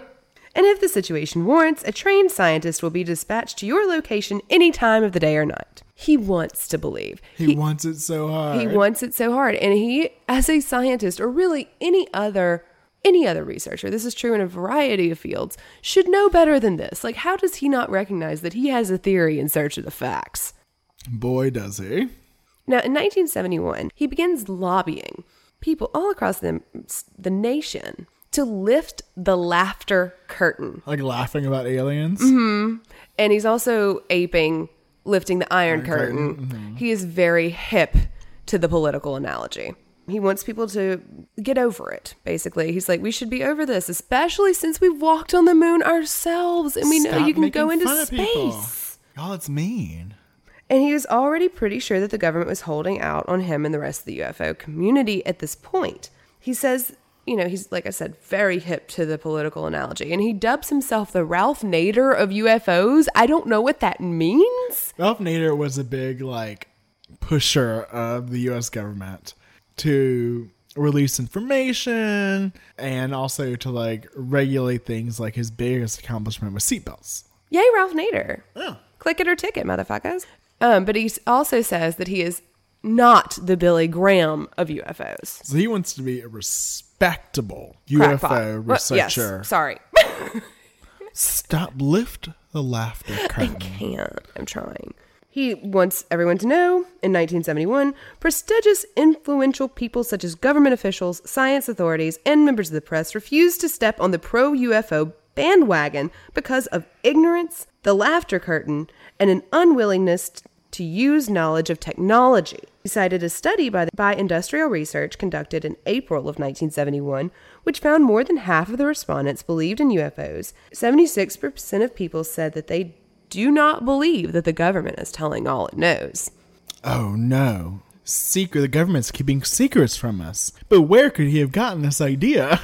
Hold your horses. He says it's a deception on their part. Now, in 1975, he is using the term cosmic Watergate. Exactly. He's quoted in 1975, the cosmic Watergate is being treated like the Mad Hatter's Tea Party, but progress is being made as more and more professionals get involved with ufology. Now, in 1977, he's kind of become the UFO community's go-to commenter on government cover-up. There were several articles where, a convention was in town, And there would be like the flying saucer guy and the abduction people. And he was the conspiracy guy. He was the cover-up guy. He was the cover-up. He wanted to be Deep Throat. Basically, I'm not going back to the softcore porn thing. Now, in 1977, he's quoted in an article that mentions Men in Black. Oh, no. A legend for another day. Who had been threatening UFO witnesses and calls on the media to bring cosmic Watergate out of the closet. This one I included because it is Dateline Natchitoches, Louisiana, which is my hometown. Oh, good. It's from 1978. Was your grandma the publisher of the paper then? Well, this was in the Town Talk, but it would have come from Natchitoches. And my grandmother was the editor of the Natchitoches Times for a hot minute, but I don't know if she had anything to do with this story. Perhaps I should ask her.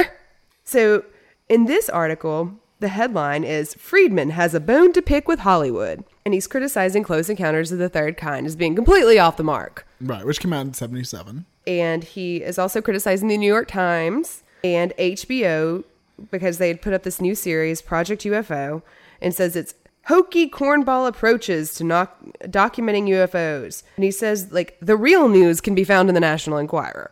Oh, definitely. So, yeah.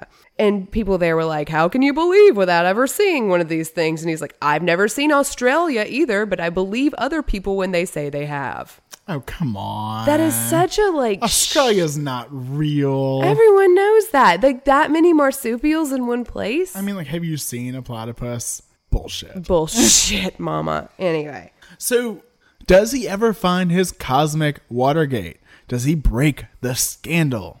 He cracks the scandal wide open, and it's so much worse than literally anyone thought. Than literally a single human, even the people who were there. Oh my gosh. What is that? It's Roswell. Roswell? But no one's talked about Roswell for more than 30 years. That was all part of the plan. It was a cover-up. I told you. So Roswell is about to make its grand, triumphant return in the zeitgeist. Good news. So it's 1978. He's apparently left Natchitoches, where he's bitching about Close Encounters of the Third Kind, and made his way on down to Baton Rouge.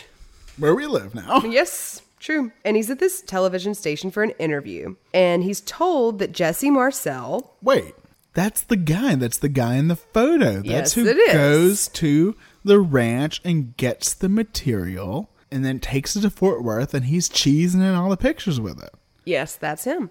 And he is conveniently located in Houma, Louisiana. Now, he's retired, obviously, at this point. And Stanton Friedman, Mr. I Want to Believe, OG. And like our friend who had that convenience cover story from Area 51, Marcel had actually become a TV repairman. Or was he? Or was he? That's what his wife thought anyway. So, Stanton Friedman, I Want to Believe OG, loads up his, imagine a Prius. Not a Prius. A Prius, no. A Prius. 1978. No, he's driving a Prius. That's not what I mean. I mean the other one that starts with a P. That looks... Plymouth. No. I imagine it's a DeLorean. I don't think those existed yet either. Well, he had one. And trucks out to the swamps to go find this TV repairman and see if he really did handle alien debris and how much the government harassed him to make him say it. Marcel does, after interviewing with Friedman, seem to say that he had been ordered not to talk about the true nature of the debris and described it as nothing of this earth. Ba-ba-ba. Now, you will notice that in all the accounts, that is the phrase that is used, nothing of this earth. Yes, that phrase is used in almost everyone's interview. Now, the photographs, supposedly, were phony wreckage, and they were substituted for the real materials, which were much more alien-like. And among the items not revealed in the photo, Marcel claimed were wooden beams with some hieroglyphics on them that no one could decipher. Oh no. We've already talked about the hieroglyphics. Remind our dear listeners. Toy company made tape used on the reflectors. Now, Friedman reviewed old stories about Roswell and painstakingly sought out and interviewed other witnesses and came to a very dramatic conclusion. What was it? There had been a cover-up of a cosmic Watergate. He found his cosmic Watergate. Oh my God, I'm so happy for him. It only took a few years. You repeat something enough and, man, it's just like it's true. Just put it out into the universe. So, Marcel's revelations were first reported in the National Enquirer tabloid in 1978. But they really, really took off. In the 1980 book, The Roswell Incident, which was co-written by Charles Berlitz, who wrote The Bermuda Triangle also, so he is all about some conspiracy theories. For sure. And UFO investigator William Moore. And this is when Roswell becomes ground zero for the government's involvement in covering up all the alien stuff. Yes, and they base their research. They use Stanton Friedman's research as a starting point. Now, when our dear friend Stanton was out in the field painstakingly collecting his other interviews, he discovers just the Rosetta Stone of Roswell. An alien body. Oh, no. It's a man. Don't be ridiculous. That's no fun. And his name is Glenn Dennis. Okay. Now, in the summer of 1947, Glenn Dennis was an apprentice mortician at Ballard Funeral Home in Roswell, New Mexico. And Ballard Funeral Home had a contract with the air base for mortuary and ambulance services. Small town. Now, in 1989, he was interviewed by Friedman, who had found him after interviewing Walter Haut. You will recall Mr. Haut is the press agent. That's the guy that released the flying disc report. Yes. To the press. Yes. And so Haut says, go talk to my friend Glenn Dennis and he will tell you some shit. So he does. And he does. Now, Dennis recalled on a night in July 1947, he accidentally got too close of an autopsy in progress at the Roswell Base Hospital. Now, before he could learn much about what was going on, he encountered a nurse friend who was visibly upset. She had entered a room to get supplies and saw two doctors she didn't know conducting an autopsy on 3 black, mangled bodies. One of them had an exceptionally large head, and the nurse disappeared from the Roswell base within a day. Ba-ba-ba. Now, as luck would have it, Dennis and Haut and one other partner made... Is he from out of this world? Is yeah. he an alien? He's a very secretive guy. Transparency. Sunlight is the best disinfectant. Silent partner we're not going to tell you about. Anyway, they found a way to make lemonade out of these terrible lemons, this terrible burden of knowing the truth. And they founded the International UFO Museum in Roswell. Haut was the first director, and he and his wife had personalized license plates that read Mr. UFO and Mrs. UFO. Wonderful. Now, today the museum attracts about 150,000 visitors each year, and the annual UFO festival, which is held on July 4th weekend, is one of the biggest tourist attractions in New Mexico. I want to go. Who doesn't? So some inconsistencies do begin to crop up, and some explanations are offered by various sources. So Dennis, for example, our friend who saw the alien autopsies. He saw the alien Or he had a bodies. friend who saw the alien autopsies. It's sketchy. It was years ago. Somebody did. There were definitely bodies. Now, in the Air Force magazine, this explanation is offered. Dennis may likewise have time-shifted and jumbled events that he did not understand, perhaps combining bits and pieces of unrelated things that happened over the spread of 12 years or so. In 1956, a KC-97 aircraft crashed near Walker, formerly Roswell Air Force Base. The autopsy of 3 casualties was performed at Ballard Funeral Home, where Dennis worked, not at the base. And it was performed by 2 out-of-town specialists. The bodies were badly burned, black and mangled, and shortened by the loss of lower extremities. The hospital commander at the time was a red-headed colonel, as mentioned in Dennis's original account, named Lee Farrell.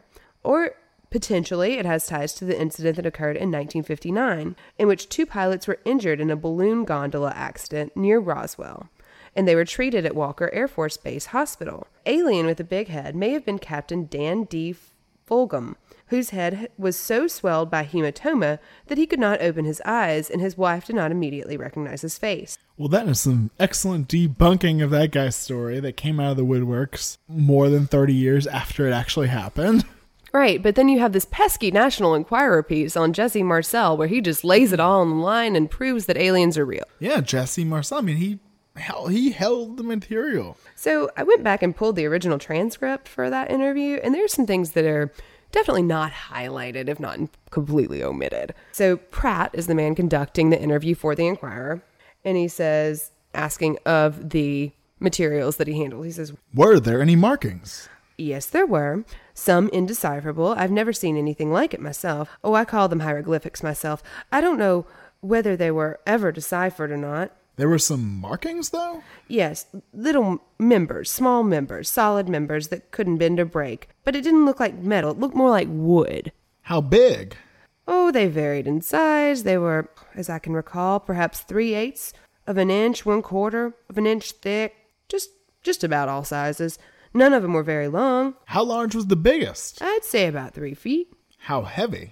Weightless. You couldn't even tell it was in your hand, just like when you handled balsa wood. Interesting. Balsa wood is actually what it was.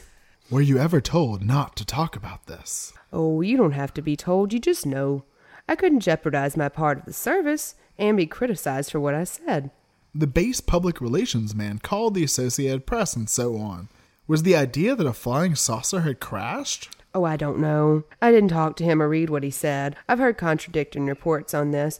I've heard the BR man called the press without consulting the CO, and later I heard the CO had authorized him to do it, but I haven't verified that. And then, in the Roswell incident, the 1980 book, Marcel states, actually, this material may have looked like tinfoil and balsa wood, but the resemblance ended there. So he's sticking with that story. Maybe it just looked like it.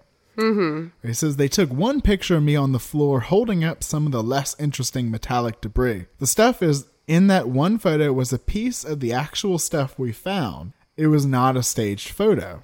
Okay, so this is all really important. We've given you a lot of information to digest here. Here's why it's important.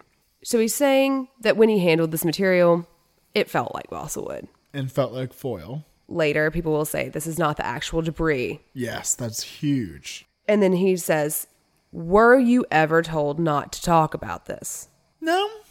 You just don't talk about top secret stuff, right? So the stories of the threats and the, violence and Staged photos, replacing the material. That seems to have come out in aid of narrative. It was necessary for the story, but it wasn't true. Truth always gets in the way of the fun. So there are some other interesting characters that crop up in this version 2.0. So in the Roswell incident, the author has claimed to have interviewed more than 70 witnesses. But the testimonies of only 25 people are presented in the book. Out of these 25, only 7 of them are first-hand sources who claim to have seen the alleged saucer debris. And one of these accounts is suspect. Of these 7 people, however, only 5 claim to have actually handled the material personally, and one of them is adamant that it was not from an extraterrestrial spacecraft. So you're left with 4. 4. Out of 70. Yes. Okay. And these are all interviews that were conducted 30 years after it had occurred. Okay. Well, interestingly, there are some numbers from the time about how many people have seen and or handled this material. And this appears in the Corvallis Gazette-Times on July 8th, 1947, on the front page. George Walsh of radio station KSWS, which provided the first news of the announcement, said only Major Marcel, the colonel, W.H. Blanchard, commanding officer at Airfield, and the rancher had seen the object here. The sheriff, Walsh, reported upon receiving word of the rancher that he went immediately to the intelligence officer at Roswell Field. So they're saying not even the sheriff saw it, but they have an account of 3 people seeing the debris. There were actually more than that. Yes. But not many. So Brazil's son had seen the debris. That's the rancher. As had his wife and daughter. Oh, and there were also 2 other intelligence officers or counterintelligence officers dispatched with Marcel to go check it out. So that's probably a more accurate number than 70. Well, and all of those people, none have come forward in this new book, other than Marcel, to say that this was alien spacecraft. Mm-hmm. Now, Marcel's son, Jesse Marcel Jr., does come forward. So he was 11 years old at the time of the incident, and he gave an affidavit on May 6, 1991. There were 3 categories of debris: a thick, foil-like metallic gray substance, a brittle, brownish black plastic-like material, like bakelite, and there were fragments of what appeared to be I-beams. On the inner surface of the I-beam, there appeared to be a type of writing. This writing was purple or violet in hue, and it had an embossed appearance. The figures were composed of curved geometric shapes, and had no resemblance to Russian, Japanese, or any other foreign language. It resembled hieroglyphics, but had no animal-like characters. Now, he says that his father brought the material home to show him before bringing it to the Air Force Base. Dude, even if he slipped out some weather balloon pieces, he did not do it before going to the Air Force Base. Like, that is just not how that happened. That did not go down like that. I would like to reiterate that a man who worked at Area 51 told his wife he was a TV repairman for years. Like, you were not in the business of sharing government secrets with 11-year-olds. But Marcel was an ear, nose, and throat doctor and a seismologist, Marcel Jr. And before this book came out, he had been published in newspaper accounts from Montana, where he was living at the time, all about like his work with seismology and his like earthquake tracking and all this stuff. And this is what he's into. This is his gig. But then unfortunately in 1980, his wife dies in a car crash accident. This is not usually mentioned in his bio. It's just something I found in the paper. And it's around the same time that all of this Roswell stuff is getting kicked up, and he latches onto it, and he becomes very focused on getting the word out about what happened at Roswell. He becomes one of the preeminent speakers about the topic, and he fully commits himself to ufology. He passed away in 2013. But you definitely see a shift in his interest following this media attention. And, I mean, it's very possible that this became kind of a needed distraction at a very bad time in his life. One witness that you will see in a lot of these early 80s, 90s docs on the Roswell incident is Miss Loretta Proctor. Judge Proctor's windmill was the one that was destroyed by the alien. They're after the Proctors. Proctology! Oh, no. Now, she was a neighbor of Mac Brazel, the rancher. Now, she claims that she saw the material, and she tried to bend, burn, and break a piece of the material, but was unable to. And some of her testimony is said as firsthand witnessing of this material. Uh-huh. Now, the truth is, I will tell you right now, this is making me penny mouth. Yeah. She's changed her story several times. Now, originally, she said she saw no debris, but after her husband, Floyd, died, who had made it clear in earlier interviews that they'd never seen any material, she mysteriously remembered things, such as the attempting to bend, break, and burn the material. Not only has she seen it at a distance, but she is playing amateur scientist with it. Oh, yeah. Okay, cool.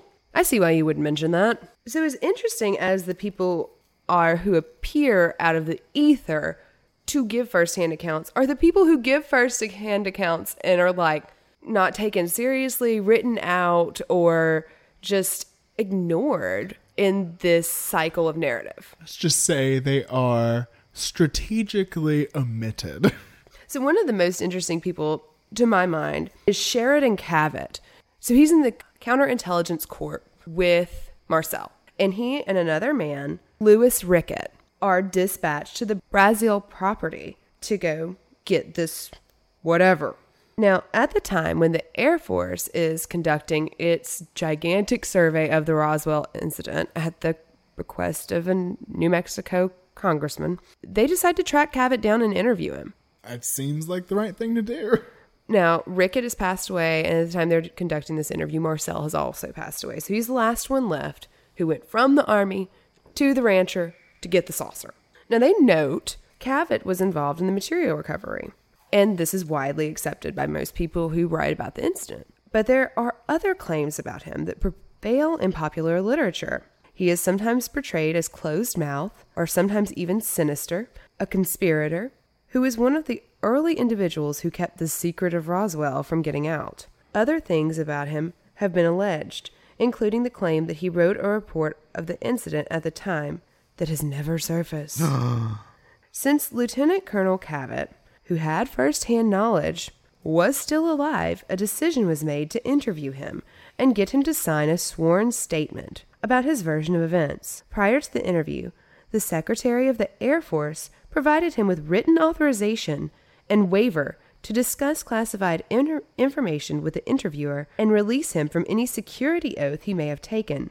Subsequently, Cavett was interviewed on May 24, 1994, at his home. Cavett provided a signed sworn statement of his recollections in this matter. He also consented to having the interview tape recorded. Cavett related that he had been contacted on numerous occasions by UFO researchers and had willingly talked with many of them. However, he felt that oftentimes he'd been misrepresented, or his comments had been taken out of context so that their true meaning was changed. He stated unequivocally, however, that the material he recovered consisted of a reflective sort of material like aluminum foil, some thin bamboo-like sticks. He thought at the time, and continued to do so today, that what he found was a weather balloon, and he's told other private researchers that. He also remembered finding a small black box type instrument, which he thought at the time was probably a radiosonde. Lieutenant Colonel Cavett also reviewed the famous Ramey Marcel photographs of the wreckage taken at Fort Worth, claimed by UFO researchers to have been switched for the remnants of a balloon substituted, and he identified the materials depicted in those photos as consistent with the materials he recovered from the ranch. He also stated that he had never taken an oath or signed any agreement not to talk about this. So he's agreeing with what Marcel originally said. Mm-hmm. And also at this time, Irving Newton, who is the weather guy at the Fort Worth base, does mention, like, Marcel was showing him the tape on the recovered items and going like, don't you think this is weird? Like, even back in 47, he was like, I don't know, man, that's weird. Yeah. So you can see how this could grow over time and mutate into something a bit more. And than probably after, he knew it was more than a weather balloon, because it was. It was a super secret spy weather balloon. Yeah, and he probably requested information and tried to find out more about it after the event, and then was denied. Right. Because it's super secret spy balloon. Super secret spy balloon. But that's conjecture. We don't have that in front of us. Oh, wait, do you know? That's conjecture. Yeah, but I'm just like kind of thinking of his mindset, trying not to be like, oh, well, he just made it up to make money or whatever. Yeah, no, I think that there was a part of him that always wondered, absolutely. And I can see how he might have talked to his son about the hieroglyphics 1,000 times to the point where his son genuinely believed that he saw it. I agree too. I agree with that. So even though we've kind of debunked some of Stanton Friedman and the Roswell incidents, reporting Stanton Friedman finally found his cosmic Watergate. So these UFO stories, as we've discussed, have been around for decades. Every few years, there's a new rash of UFO stories. And there were definitely people, including Stanton Friedman, claiming there was cover-up, claiming all this stuff in the 60s and the 70s. Kehoe was one of them.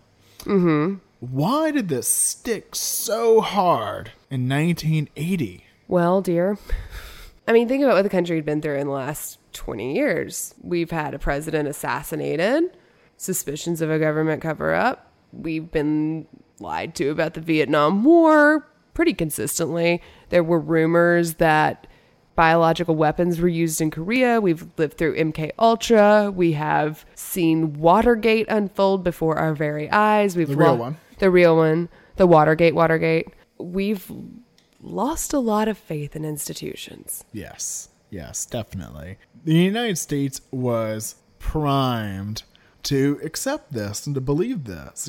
According to anthropologists Susan Harding and Kathleen Stewart, the Roswell story was the prime example of how a discourse moved from the fringes to the mainstream according to the prevailing zeitgeist. Public preoccupation in the 1980s with conspiracy, cover-up, and repression aligned perfectly with these Roswell narratives that were being created by Cosmic Deep Throat. I said that.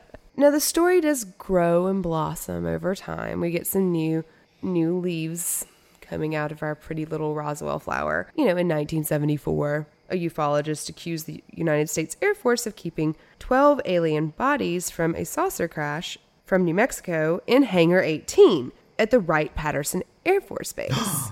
Fun fact, there is no Hangar 18. That's what they want you to think. Exactly. But reporters were invited to tour Building 18, which had housed the Aero Propulsion Laboratory, but no UFOs or aliens. Boring. So concurrently, Senator Barry Goldwater complained that the Air Force had denied him access to the, quote, Blue Room at Wright-Patterson, where the UFO artifacts were supposedly stored. And around the same time, you have Hynek, who was a major spokesperson for Project Blue Book. He's an astronomer who was brought on to work with the military on the project, decided to join the other side. Fun. He was now prepared to announce his conviction that the UFO phenomenon is real, and he founded the Center for UFO Studies. And he went on to serve as a consultant on Close Encounters of the Third Kind, and even got a little bit part. And you'll remember that Stanton Friedman was like, that has nothing to do with real UFOs. That's bullshit. Just the leading authority on it. Well, of course, they didn't find any UFOs in Ohio, because everyone knows where the UFOs are. They're at Area 51. Right. But when did we start knowing that again? Well, so we kind of talked about how they had the U-2s, they had the SR-71s, all these things going on at Area 51 in the 50s and 60s, etc. And there were, of course, the UFO reports. They saw the flying discs and things in New Mexico and the surrounding, and Nevada, Arizona, the surrounding area. And one Area 51 worker said, UFO reports made it easier to conceal what we were doing. We were the UFOs. Nicely done, sir. But Area 51 and Roswell do not get linked until 1989. Wow. So Bob Lazar. Is that one of the Roswell incident guys? Nope. Different guy. Different guy. Cool. He claimed in an interview on Las Vegas local news that he'd seen aliens and had helped to reverse engineer alien spacecrafts while working at the base. Cool. He claimed to have worked at the base next to Area 51 called Sector 4. Well, that's even more mysterious and spooky sounding. And he maintained that Sector 4 had 9 UFOs, and he was hired to help reverse engineer the alien technology. According to his account, the program began in 1979, and the aliens were actually in charge of the program. Oh, God. Okay, fun. So he claimed to have a master's in electronics from Caltech and a master's in physics from MIT. Now, of course, no records have been found, but that's, of course, because the government scrubbed him from all public records. Oh. Including all of the school yearbooks from around the country. No photo available. You know what I'm talking about? Where's this blank spot in my yearbook? So the government's out to get him, obviously, because he's revealing all their most secrets. Okay. He's actually kind of gone into, not hiding, but he's not like on the lecture circuit. But this was in a award-winning documentary done on the local Las Vegas news station. News. Oh, yeah. Cool. Oh, the guy that interviewed him has won every award known to man. Cool. Like, I'm talking about Morrow Award. I'm talking about Pulitzer. And legit AF, is what you're saying. And now he does do some UFO talking and stuff, or he did. Cool. So we are kind of bombarded with a lot of like documentaries, and I kind of quote here, that basically start with the word allegedly and then tell the story as if it's fact around this time. Of course. And so the king among them, chief among them, is Mr. Robert Stack's program Unsolved Mysteries. Unsolved Mysteries. Perhaps someone is watching who can help solve a mystery. Perhaps it's you. But this one's especially fun. They did a 2-parter on Roswell. Yes. Big deal. Yes. And in it, they tell this story about the second crash site where there are a bunch of alien bodies discovered. And I want to know why they showed that. Second crash site. So, of course, the interviews on Unsolved Mysteries are all based on these interviews by Stanton Friedman. You know, this is one of the first kind of docudrama things that comes out that really kind of pushes into the national limelight, along with everything else we've talked about. So in it, we've got kind of a lot of the story we've told, but along with the second crash site with the bodies. And I was like, what? And like the whole ship, like just a damaged flying saucer. Like hanging out in the desert. Crashed into a random pile of sand is the story. So this story is told in the Roswell incident. It's the first time the story comes out. And it's about a guy named Barney Barnett. They say that Barnett had been driving through the desert when a flash of light caught his attention. He turned toward it and came upon a crashed, disc-shaped object. It was described as metallic, dull gray, pretty good size. Now, the ship was damaged, but there was almost no wreckage. And also, he saw the flight crew. Oh my gosh. They are described as small, with pear-shaped heads, skinny arms and legs, and no hair. All wore metallic-like, form-fitting silver flight suits, without buttons or zippers. Now, while on the site, Barnett said he was joined by a handful of archaeologists. But before they could do much more, they were in the area. Was Indiana Jones like... No one liked the fourth movie. Before they could do much more, the military arrived, warned them that what they had seen was classified top secret, and then escorted them from the site. Mm-hmm. So the story changed a little with the UFO crash at Roswell, which was published in 1991.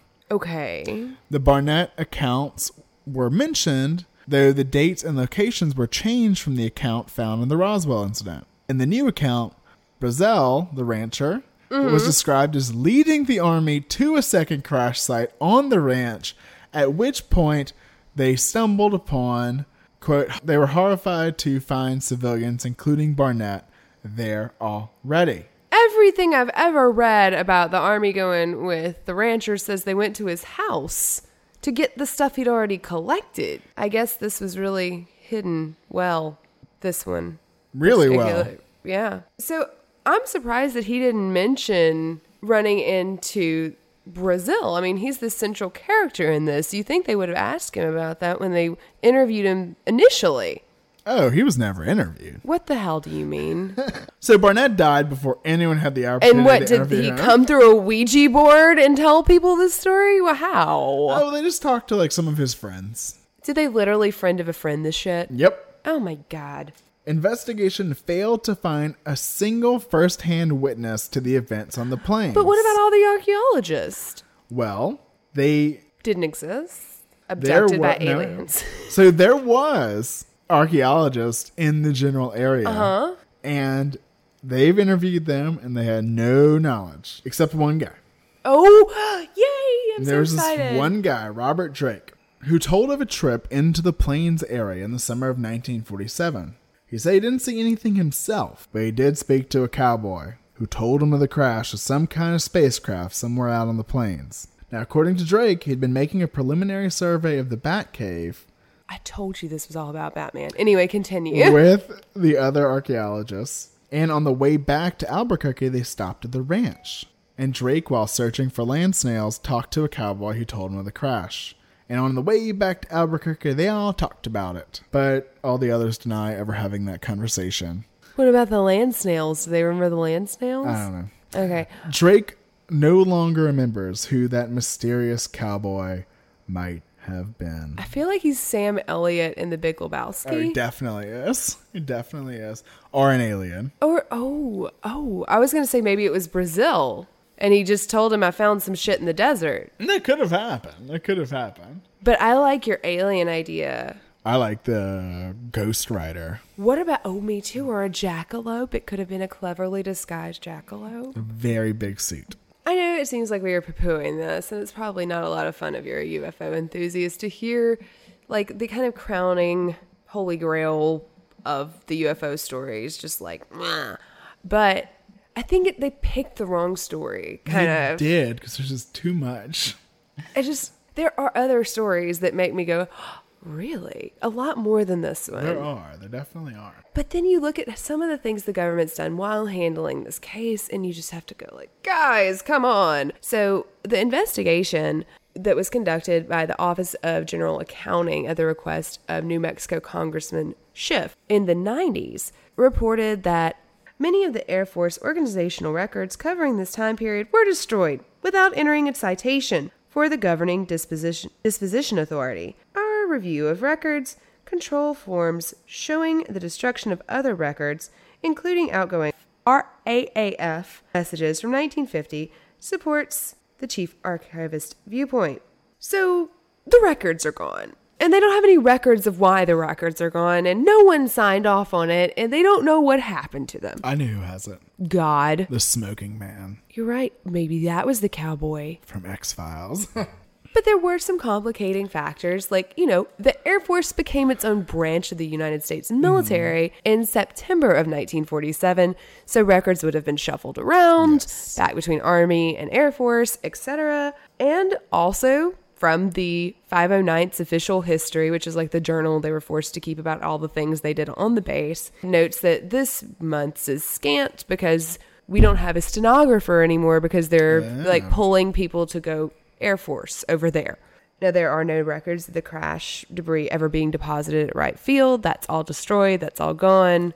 No one knows what happened to it. It's very sketchy. It's very sketchy. So what you're telling me is that this entire episode, we could have been just disinformation agents from the U.S. government just recounting the story they've set up for us to towing the all party find. line. Yes. And if that is the truth, I'm waiting for my paycheck. Yeah, really, guys. And yeah, there's one more thing. No. There's one more thing. There's this FBI memo. It's the most often downloaded document from the FBI vaults. Wonderful. And it is going from the Dallas FBI office to the Cincinnati FBI office. And it says, redacted, further advised that the object found resembles a high-altitude weather balloon with a radar reflector, but that telephonic conversation between their office and Wright Field had not borne out this belief. Uh-oh. Disc and balloon are being transported to Wright Field by special plane for examination. Information provided this office because of national interest in the case, and the fact that National Broadcasting Company, Associated Press, and others are attempting to break the story of location of disc today. So this is a very troubling memo to me. When I try to reconcile this whole story in my head, this one drives me a little crazy. Because it's like, said it was a weather balloon, but that's not, our conversation does not bear that out. Also, the press is on to us, and we've got to ship it there. And you have the people back in Texas saying, we're not sending it to Ohio. No, sir, no way. It's going to stay right here because it's not a big deal. And that's how conspiracies happen, Jacob. Right. You have that kernel, the kernel of truth. This is a true document where they are saying, we're not 100% convinced that this is just a weather balloon. And that might mean anything. They might be like, this doesn't look like a weather balloon. What's this weird scientific equipment on here? It's super spy stuff.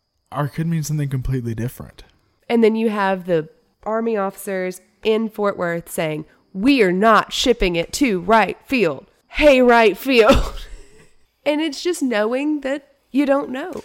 Knowing that you can't know, the disappearance of the records, the extensive exhaustive studies that still don't have a piece of that material to show us today and pat us all on the head and say, see, we told you. So even in a case like this where there's so many contradictions and goes dormant for 30 years and then comes back and people's memories change and turn and twist and those flowers on the tape become hieroglyphics, and President Jimmy Carter's seen a UFO, and we just don't know what to believe. I think it comes down to whether you want to believe or not. Whichever side of that coin you land on, there's a story for you. So many stories. And this is only half the story. We didn't even talk about aliens. Yeah, we're going to do that next week. Next week. So stay tuned for the rest of the story.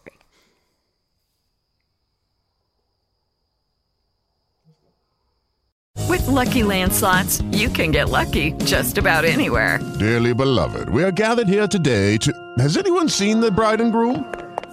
Sorry, we're here. We were getting lucky in the limo and we lost track of time. No, Lucky Land Casino, with cash prizes that add up quicker than a guest registry. In that case, I pronounce you lucky. Play for free at LuckyLandSlots.com. Daily bonuses are waiting. No purchase necessary. Void where prohibited by law. 18+. Terms and conditions apply. See website for details.